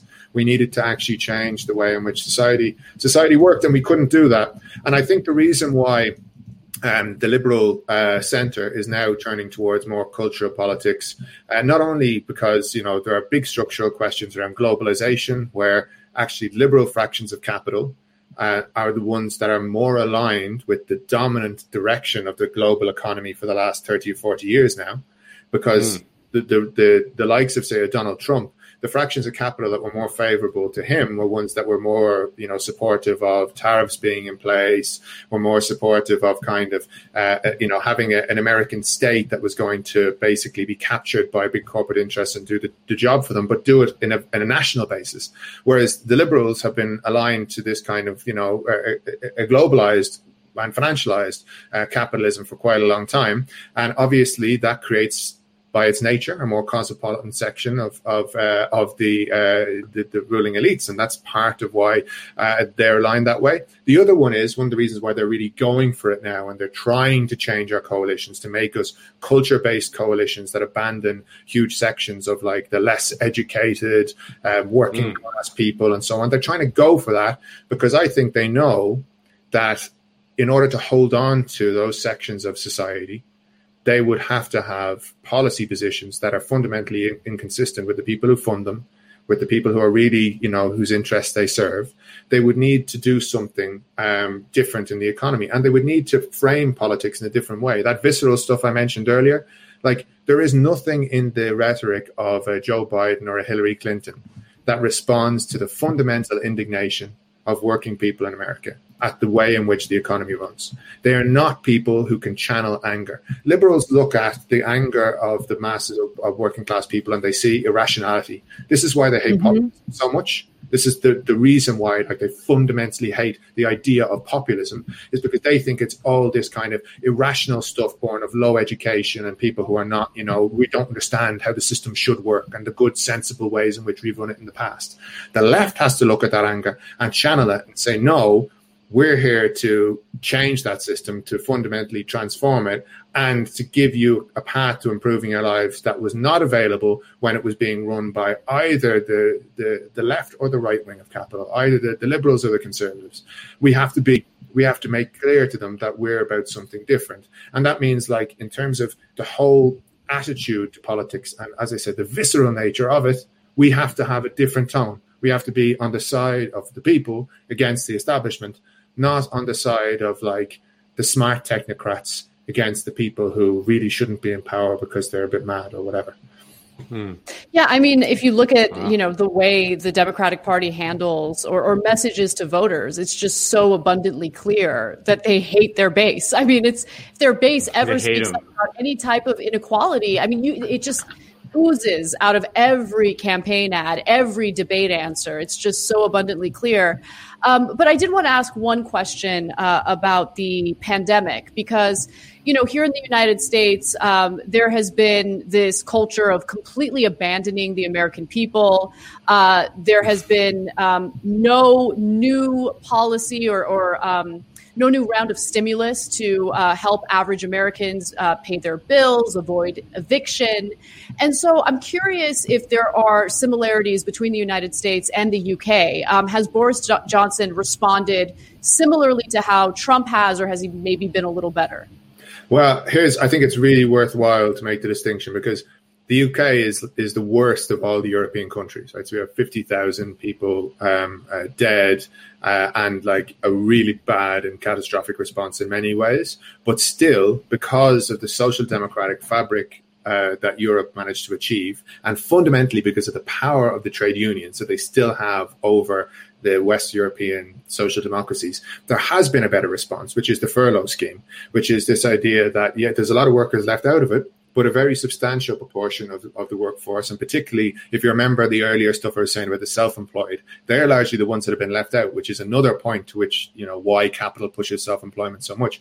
But employees have been able to get, for a large part of this, 80%, and then at another stage, 2/3 of their wages paid by the state for the duration of this crisis, which has created a much better safety net for working people in Britain than they have in the United States. And the only reason for that is because the trade union movements in, West European social democracies were strong enough to go to bat and fight for those policies. They began, the first countries to institute them were the Nordic states. There was Denmark and Norway, and countries that have like very high levels of social democracy, very strong unions. Then it began to spread through Germany and another country, and with similar situation. And eventually it gets to Britain, and all the way through, the negotiation was with our trades union Congress, and with big unions like Unite the Union, who were able to make those cases and able to influence government policy at a time of crisis. So it's a great message to why you want to have big and strong trade unions in society. Now, why is Britain the worst of the European examples? Not anywhere near as bad as the absolute shit show on your side of the Atlantic, but still very, very bad. And the reason is because actually the social democratic fabric has been taken apart to such a large extent since the Thatcher era that you've had the NHS, which once was this great beacon of public healthcare around the world, has been massively underfunded, has had huge amounts of outsourcing and privatization, and didn't have the capacity to deal with the scale of the crisis. You also had situations like, key workers. When you think of something like a pandemic, I'll give you an example. Cleaners in hospitals were almost all on insecure temporary contracts with very, very low pay. And so what ended up happening very quickly was they were pushed to the front line because they're dealing with, having to clean constantly multiple times a day, the hospitals where there's a deadly pandemic. And they were pushed to the front lines in those conditions. And that resulted in a lot of cleaners, very unfortunately, getting unwell. It also resulted in a kind of, in the early stages, a failure because a lot of cleaners were refusing to do it, and quite rightly so. And then there was, industrial action and so on. But this is one of the big structural factors. Another reason is the test and trace system. I don't even know if the term test and trace has really gotten to the States yet, given how anarchic things are over there with response to the coronavirus. But one of the reasons why at least some European countries, and particularly the countries of Eastern Asia, have managed to do so well with controlling the pandemic is because they have a system which is pretty accurate of testing on a mass scale, and then contact tracing, where anyone who is found to be positive, anyone who's come in contact with them in previous days is immediately told to self-isolate. In Britain, it's via an app and so on. And our test and trace system has been by far the worst in Europe. And the reason for this is because it was given to chancer private corporations and not run either by local authorities or by the NHS proper. It was handed over to Serco and Cytel, who are these like mass outsourcing companies, privatized companies, who have for years been like welfare profiteers, effectively making money off the aspects of the state which should be public services. And it was given over to them. They hired a load of people who, like, you know, the stories coming out of their call centers were people with no qualification, who were basically being sent in and hardly doing any calls, not understanding how the system was supposed to work. There was nowhere near enough test centers set up. People were being sent all over the country, you know, being told when they had symptoms that they were supposed to somehow travel like at the full length of the country in order to get a test, which, you know, couldn't possibly work. And all of this came down to the fact that this test and trace system was handed over to you know, actually fairly corrupt corporations and private sector. So, I mean, Britain is better than the States, but because of our experience with Thatcher, which so mirrored your experience with Reagan, it's on a scale. You know, we are closer to you than a lot of other European countries because the free market policies have made our civic infrastructure so much worse. Well, Ronan, I don't know if you have time, but we would love for you to stay with us to answer some super chat questions and do the SALT segment with us. And Nando, did you have a final question, by the way? I just told No question. Just, you know, I don't know if it's Ronan's lovely Irish accent, his beautiful visage, or his, you know, unbelievable breadth of knowledge and inspiring way of communicating it, but the fans love him. People are loving them some Ronan. So that's very encouraging. Despite my dingy, dark London lockdown, part of it. I haven't reached American standards of video production yet, but we'll get there this side of the Atlantic eventually, I'm sure. We'll get there when you launch the Tribune YouTube channel. Yeah, Tribune TV. Yeah, exactly. When we get our billionaire backers and finally sell out. So when you guys, to everyone watching in our audience, you know, write in your super chat questions, and we'll take a few of them in the final segment of the show today. But while we wait for some of those super chat questions, why don't we do our SALT segment and talk a little bit about how the media has been covering child labor, which is amazing. So, all right. So, Nando, there was a story that you posted on Twitter that caught my attention. The headline was pretty jarring. It was an op-ed written in The Guardian. And once you click on it, it says, child labor is exploitation, but the household work I did as a child gave me life skills. The previous, is that the new headline? Because I think that's the new headline. The original one was different. Right. The original was very different. Do we have the original one by any chance, Kale? If we don't have it, I can read it because I remember it. Please do.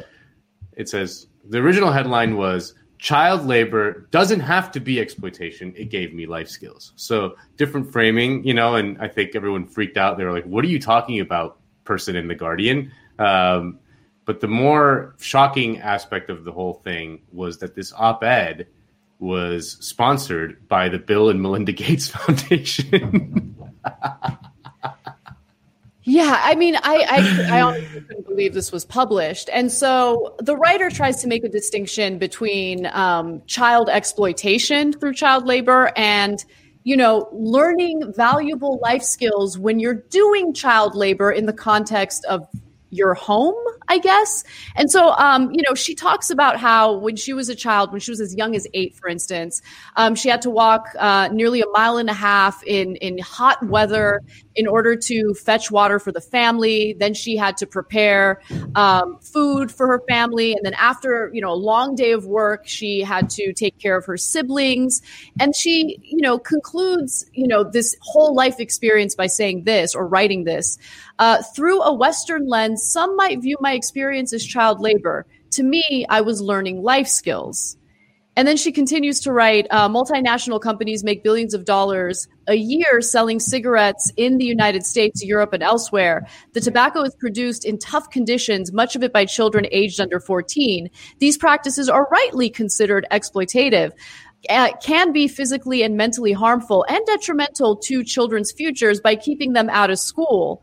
But, and then there's like that big but moment in her piece. It was almost as if like, hey, here's the quick blurb, all right, for plausible deniability.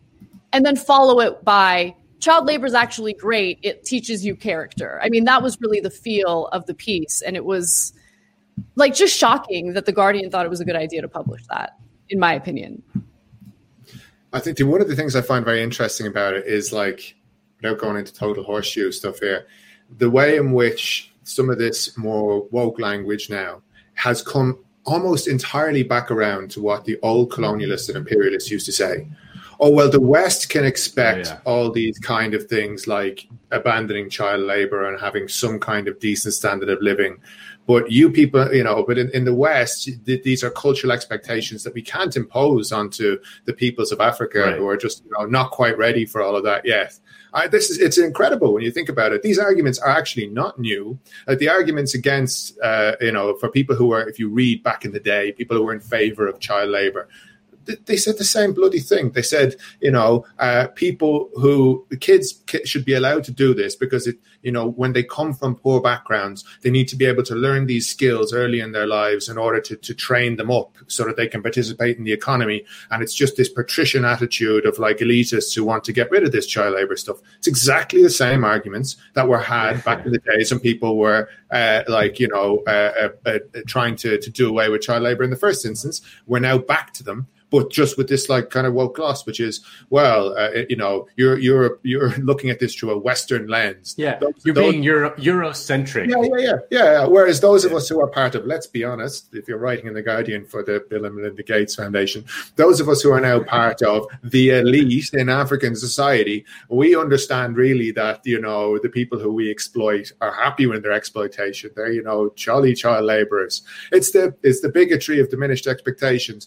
And it is sad. It's actually one of the big reasons why I think all of this kind of guff that comes out from the liberal elite layers in African politics is so sad, is because for such a long time there were these movements, the anti-colonial movements, which got such a distance to improving the lives of African people, and they were smashed and defeated by imperial projects, whether it was, the killing of Patrice Lumumba in the Congo, which is, the most resource-rich country in the world, whether it was killing Thomas Sankara in Burkina Faso, the defeat of Nkrumah in Ghana. You can go through all of the great leaders who tried to actually organize their people to fight back against the domination of big Western corporations in the period after colonialism. One by one, they were knocked off and defeated, in many cases actually just outright killed, because whereas in the West, Jeremy Corbyn and Bernie Sanders can be just discredited. That's not enough. It does remind you what they would do to us if we were in another part of the world. Let's be totally honest. In countries across Africa, liberation leaders and leftists were killed. And in the aftermath of the kind of desert that imperialism has created through destroying so many social movements in Africa, you get this stuff. You get, now we're going to go back in The Guardian, in like the centre-left newspaper of Britain, one of the most read so-called progressive institutions in the world. We're going to go back to saying child labour is actually all right because of cultural reasons. If the Bill Gates Foundation pays for it. Which is preposterous.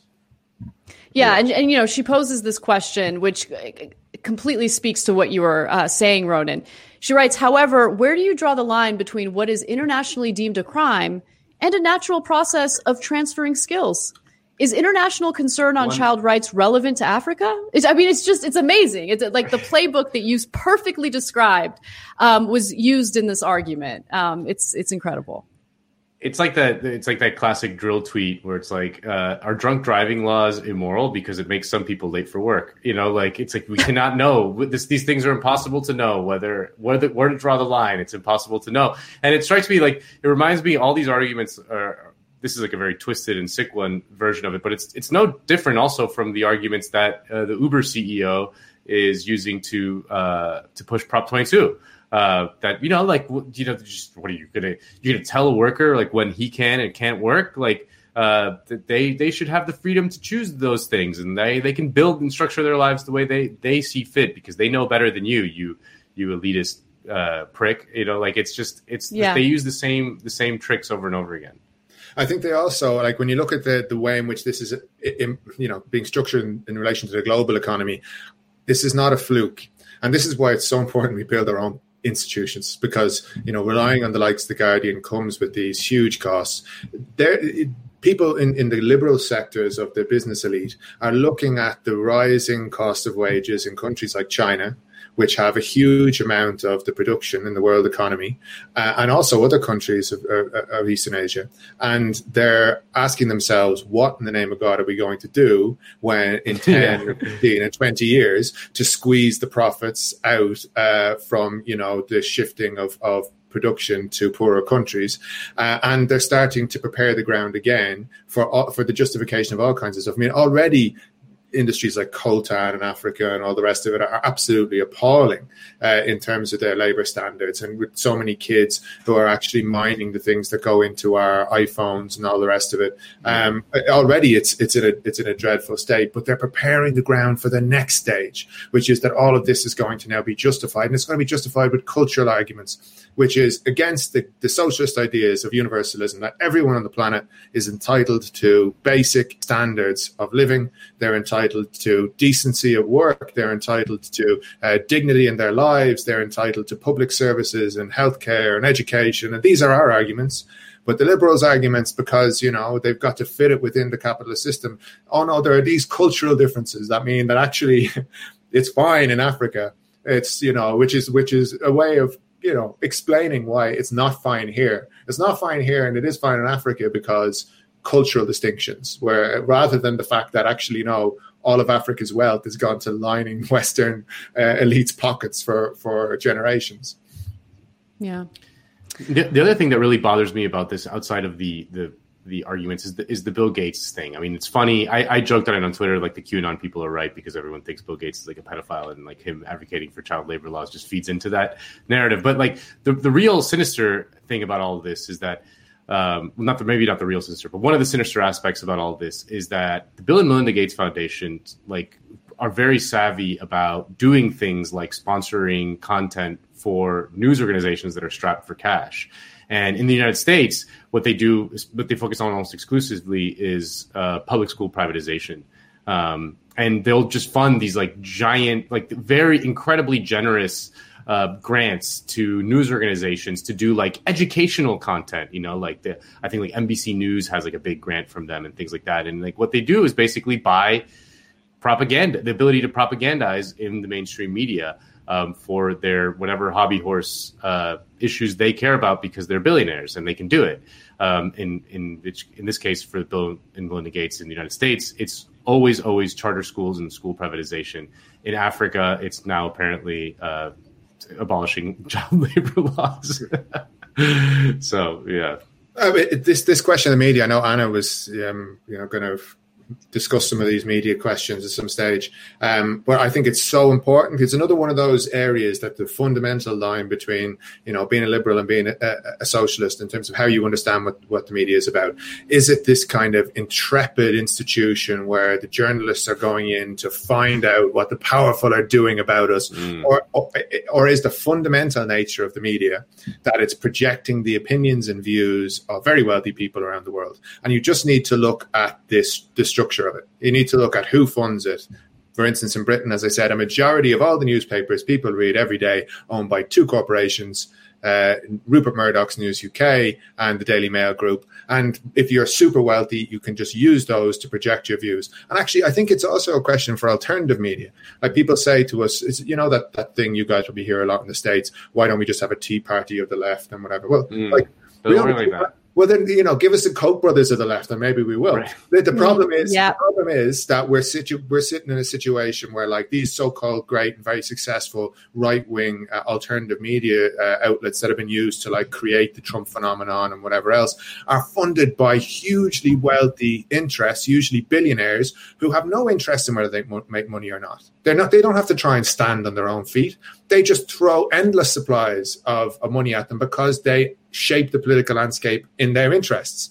And we don't have anything comparable on our side of the aisle. I mean, the question For us, some trade unions might have some funds, but they've obviously got to use those in lots of cases to fight other battles. But they're really the only institutional funders of any significance. You do get the occasional kind of, say, Silicon Valley Bernie bro or something who'll break, but it's not enough. I mean, systemically, it's not enough. The right has this endless supply, and so they look like they're making this great success out of their alternative media. But like, we would be doing the same if someone handed us £1 billion to build our institute. What would you do with £1 billion? I would do 2 chicks at the same time, but I don't know. What about you? What would Tribune do? What would I do with £1 billion? That is a question. I think the video side of things, but based on the fact that the algorithms of these social media companies are now being so weighted towards video, that you've got to be serious about trying to engage that medium. The problem of it is, say for Tribune, and this is like letting people look under the hood, which is I'm always nervous about, but whatever, I'll do it. We're in that section. So it's very hard to monetize video. By contrast to, say, for instance, when you've got an article up on your site and people are coming in to read it and they can see a link to subscribe and they go through, they make it very, very difficult, these social media platforms, to monetize video, because what they want actually is this perfectly sealed space where people are scrolling down, they see one video and they don't leave it to go to another website. What they stay and they go to the next video and the next video and the next video. That's what they're trying to create, so that all the traffic stays within Facebook, for instance. And that makes it very, very hard to monetize it on our side. Obviously, YouTube, it's somewhat different, but it's still incredibly difficult to be able, you have to build these huge audiences. And YouTube has made it much harder in the past few years to build. So this is the other thing that's happened now, that the social media kind of what was quite a scrappy upstart section of capitalism became basically the dominant fraction of capital, is they've now made it much harder to get in the game. So if you are not in early and established a big audience, it's now very, very hard to get like broad audiences quickly through setting up, new channels and whatever else, because the system is kind of, the algorithms are weighted against you. I do think you have to do something about that. £1 billion, man, is so far off what. By the way, before I get canceled, that was an Office Space reference. You kids just don't remember the good movies from the 90s. No, it's over, Nando. It's over. You're not allowed to be on the show again. You're canceled. It's over. No. Yeah, you're off. You're off. Sorry. I'm off. Ronan's going to replace me. None of us want to cut off Ronan because he's too goddamn fucking good at this. But we should take some super chat questions. And some came in. And so I want to get to a couple of them. Some of them are for you, Ronan. It's like Christmas at Jacobin. Everyone's getting one. Let's see. So first, this one directly at you. Could Ronan speak a bit about any successes or failures of NHS workers to organize and demand better working conditions? I think they mean in general, but maybe more particular in the last year with the pandemic. Well, it's slightly different to NHS workers. I can talk a bit about that. There have been successes for cleaners, no question about it. There's been successes for. I give a shout out to Helen O'Connor and the GMB union and the fight that they've been waging on behalf of hospital cleaners, which has had many great successes during the course of the pandemic. We're going to have an article in the forthcoming issue of Tribune about care workers, which care is obviously like very substantially privatized because we didn't have like an NHS moment for care in this country. The population grew older at the same time as we live under Thatcherism. Huge sections of the care economy are in the hands of, again, these welfare profiteers, private companies who make money off things that should be public services. We're going to have a piece on Unison in the northwest of England and their campaign, where they have managed to add, I think, 6,000 workers to care workers to the union during the course of the pandemic, and they fought for and won things like livable sick pay, which they weren't entitled to under UK law. So there have been successes, and I think those should be highlighted and spoken about. And I give a shout out as well to Kevin Nelson and his lot in the Northwest Unison and their great efforts to organise care workers. Fantastic. Speaking of unions, Paul Prescott, who's a regular at Jacobin, thoughts on the potential for unions such as Unite Here to utilize their robust canvassing operations to help win tax the rich ballot measures and elect genuine left-wing candidates. That's for everyone. Ronan, obviously, if you want to jump in on that too. Well, I'll leave it to the Americans first, because they know more on this than me. I'm not familiar with Unite Here, but I mean, I guess that's the only way. I mean, one of the things that's been interesting about this election cycle is that tax the rich initiatives have failed. At least in California, Prop 15 failed, and that would have been a pretty massive transfer of wealth, at least in the context of the United States, downward from the rich to working people, and that failed. But there were some tax the rich initiatives that did succeed. I believe in Arizona there was one that succeeded. And Arizona has seen some pretty significant organizing in the last several years, which is one of the reasons why, for example, like Latinos in Arizona did not break for Trump in the same way that they did in Texas or Florida. But yeah, I mean, it's just it's the age old solution to the age old problem. Yes, the trade unions revitalizing the trade union movement would go a long way to electing the next Bernie Sanders or instituting ballot measures that do actually tax the rich, because here in the United States, we just simply do not do that ever. Yeah, just to add my 2 cents to it, I mean, I don't think that it would hurt. And, in the context of the United States, we do have examples of what has worked. It's just that, unfortunately, what has worked is on the right. And so just take a step back and look at the various ways in which the right wing, through, a very long-term project that they committed themselves to, were able to basically take hold of power in various areas of our government. So with the Supreme Court, for instance, with federal judges, they're precise in their messaging. And I think that that's important. So I know right now there's this big debate about defund the police, and I go back and forth on it quite a bit. But I think that we need to have a little more analysis about messaging that appeals to a broader base of people. Ronan, I love what you mentioned during our interview regarding, we're not just trying to appeal to like-minded individuals. We're trying to persuade a broader group of people to come join us.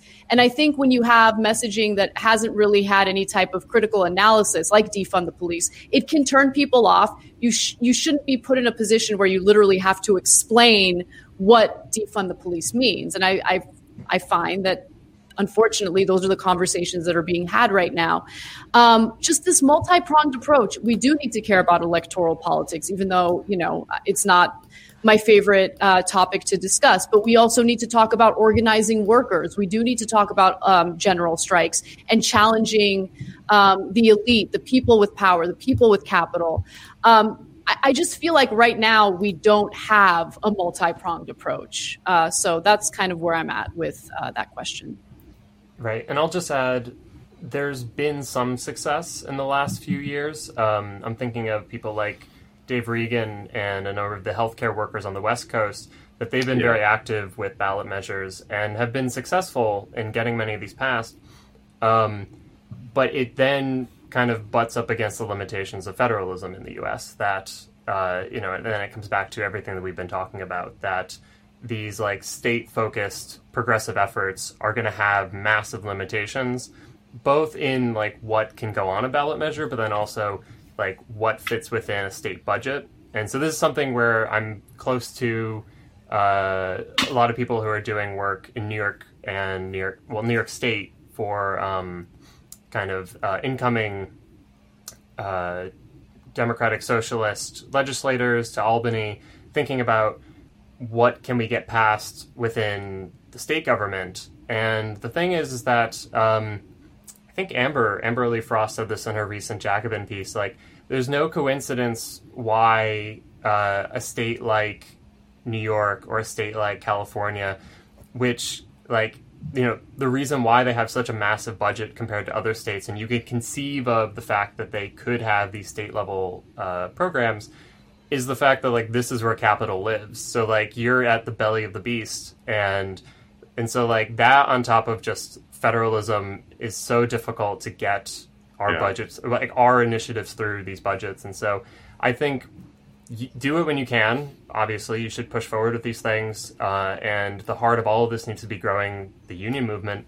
But fundamentally, both like politically, like what it means to actually kind of wage the campaigns and then also get these things passed, I think it still has to be at the national level. But that's my 2 cents. I know it's very different than what Ronan's probably familiar with in the UK. No, look, you guys have a lower base with trade unions for a variety of reasons. We didn't have, for instance, McCarthyism on the same level that you did. There's the big reasons to do with the Cold War history of the States for why trade unions were so smashed. Because actually the interesting part of it is that for a long time, the US was as strong in terms of unionization, if not stronger than Britain in the early part of the 20th century, the late 1800s and so on, early part of the 20th century, and was pioneering with the likes of the early Wobblies and the IWW movement, all the rest of that. But we didn't have to deal with the systematic destruction of trade unions by driving radicals out in the way that happened with the CIO and stuff like this in the US. It just wasn't the same level in Britain. They did try it, but they didn't get anywhere like the same distance they did with you guys. One of the interesting things I think about this, and I'll keep it short because I'm sure there's more questions, but it strikes me that I don't have the answer to it, but it strikes me that there's an interesting combination between the importance of the trade union movement and how the weakness that it has with young people and the need to revive the union movement, and the fact that right now so much of our strongest and most engaged base on the left is young people. There has to be a way of matching those together. I understand the difficulties. Very often young people now are not only outside of trade unions, but in lots of cases, even their parents weren't in trade unions. Yeah. It's like Britain. Whereas in the past, they would have had an understanding what the union was about, the culture of it. They're in industries that are kind of new industries that don't have a union tradition. They didn't pick it up at the home. They learned nothing about it in school. And so, where are you expecting people to pick up that they should be in a union? Well, we probably have to be the people who say that, and not just be in a union, because of course anyone can have a card.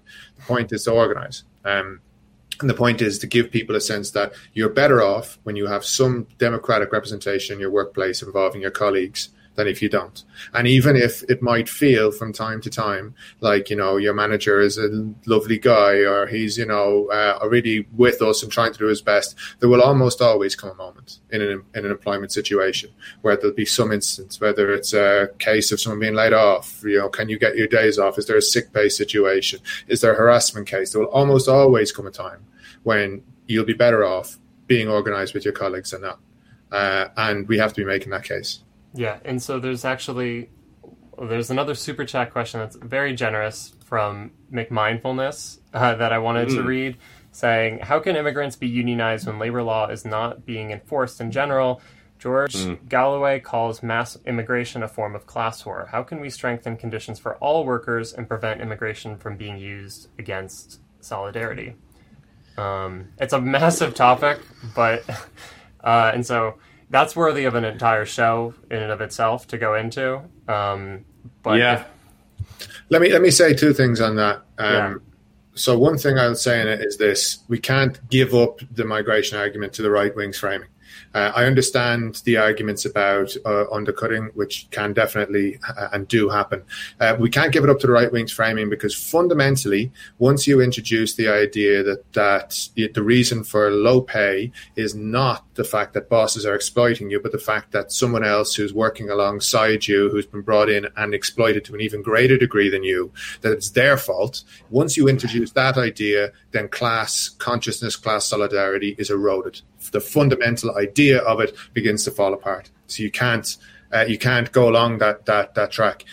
At the same time, there's no point in going into places, say, for instance, where there is this relatively strong union culture and people are trying to attack it by using the fact that the labour laws aren't strong enough and that they can hire people to do the work for less. There's no point in going in there and moralising to people about that, and from that perspective. What you have to then do is make the case that the best way to beat back against this is to organize migrant workers into the trade unions and to try to fight for a situation where unions are understanding the way in which capital uses all labor, regardless of where people are from. They try to move labor around. It's a bit like the bogus self-employment thing we were talking about earlier. They try to put it in new conditions, in exceptional circumstances. Wherever there is a strong base of union representation, capital will try and surround that with all kinds kinds of structures and factors that are going to undermine it, whether it be workers who are on lower pay, whether it be, scabs who they can use during strikes, whether it be bogus self-employment that they can try and seduce some of the workers into. They will try and surround it, and you have to take on those factors. And that means that the union movement, rather than being sector by sector or even worse, workplace by workplace, it has to see things from a class perspective.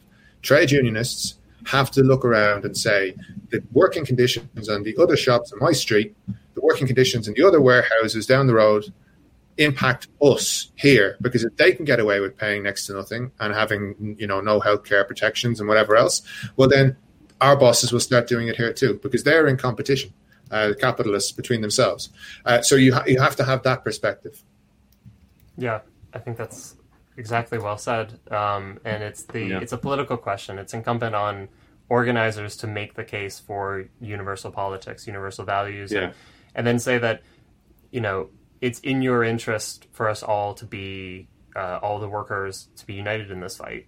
That, and it doesn't come natural to capitalism. So it has to be a political struggle. It has to be hard conversations with people to say solidarity is the better way out of this horrible predicament. I mean, it's just a big part of what we have to do all the time.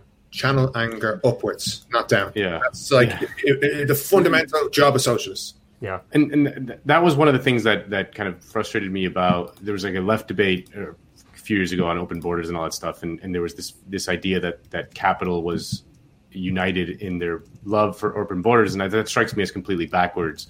I think capital is for the open, free flow of capital, but the restriction of borders. Right. I mean, at least in the United States, like in post-NAFTA, that's when we saw border militarization, when there was free trade, because it benefits capital to have free flow of capital, but restriction of workers to then be able to move capital where it's cheapest. So we can't be moralistic about it either. No. Insofar as capital is for whatever weakens workers. If open borders and free movement of people in a certain situation is good for capital and profit, well, then they'll be for it. Yeah. If it's not, they'll be against it. Totally. That's generally their line. And maybe that doesn't hold up in 10% of cases, but go in and look under the bonnet in 90% of cases. That'll be it. Yeah. So last Super Chat question. This is from Eclectic Miscellanea. And they say, love the interview. This is the type of discussion us Yanks on the left need. I guess this is for Anna, maybe. Any chance Ronan could be invited back on to TYT? Hey. Yeah, absolutely. I'm trying to, my schedule is insane, but I'm trying to do more episodes of The Conversation. So I interviewed KJ Brooks, who went viral after she gave her 2-minute statement to the... Where was it? I think it was Kansas City, Missouri. Kansas City Board of Police Director, something like that. But anyway, she was incredible. We found her, and I did a conversation with her. But I want to do more of them. So Ronan, if you're up to it, I'd love to have you on TYT. Yeah, I'd be happy to. I have to get myself into a studio space though, because this is obviously I can't have a home studio, man. Totally I can't have us be shown up by these Americans. Get a ring light. Influencer. Just buy a light. That's all you need. That's all you need. Yep. Anyway, thank you. Yeah, I would love to have you. So we'll touch base. All right. We're gonna end the show there because that was awesome. Ronan, you gave us so much time and an incredible amount of wisdom, very generous. As always. Good seeing you, homie. Peace out. Thank you, Ronan. Delighted to do it. See you guys soon. See ya. All right. And thank you to everybody watching. We always appreciate when you like and share the stream. That's one of the best ways to help grow this show and get this message out there. And Nando, any final words before we go? No, I just always love hearing Ronan speak. I mean, he's just very, very inspiring and clear-headed at the same time, which is a good combination to have. Yeah, absolutely. And make sure you check out his full conversation with Michael Brooks. That was a fantastic discussion that touched on many of the themes that we talked about today, and I know you'll enjoy it. So thank you for watching, everyone. Have a great weekend, and we'll see you soon.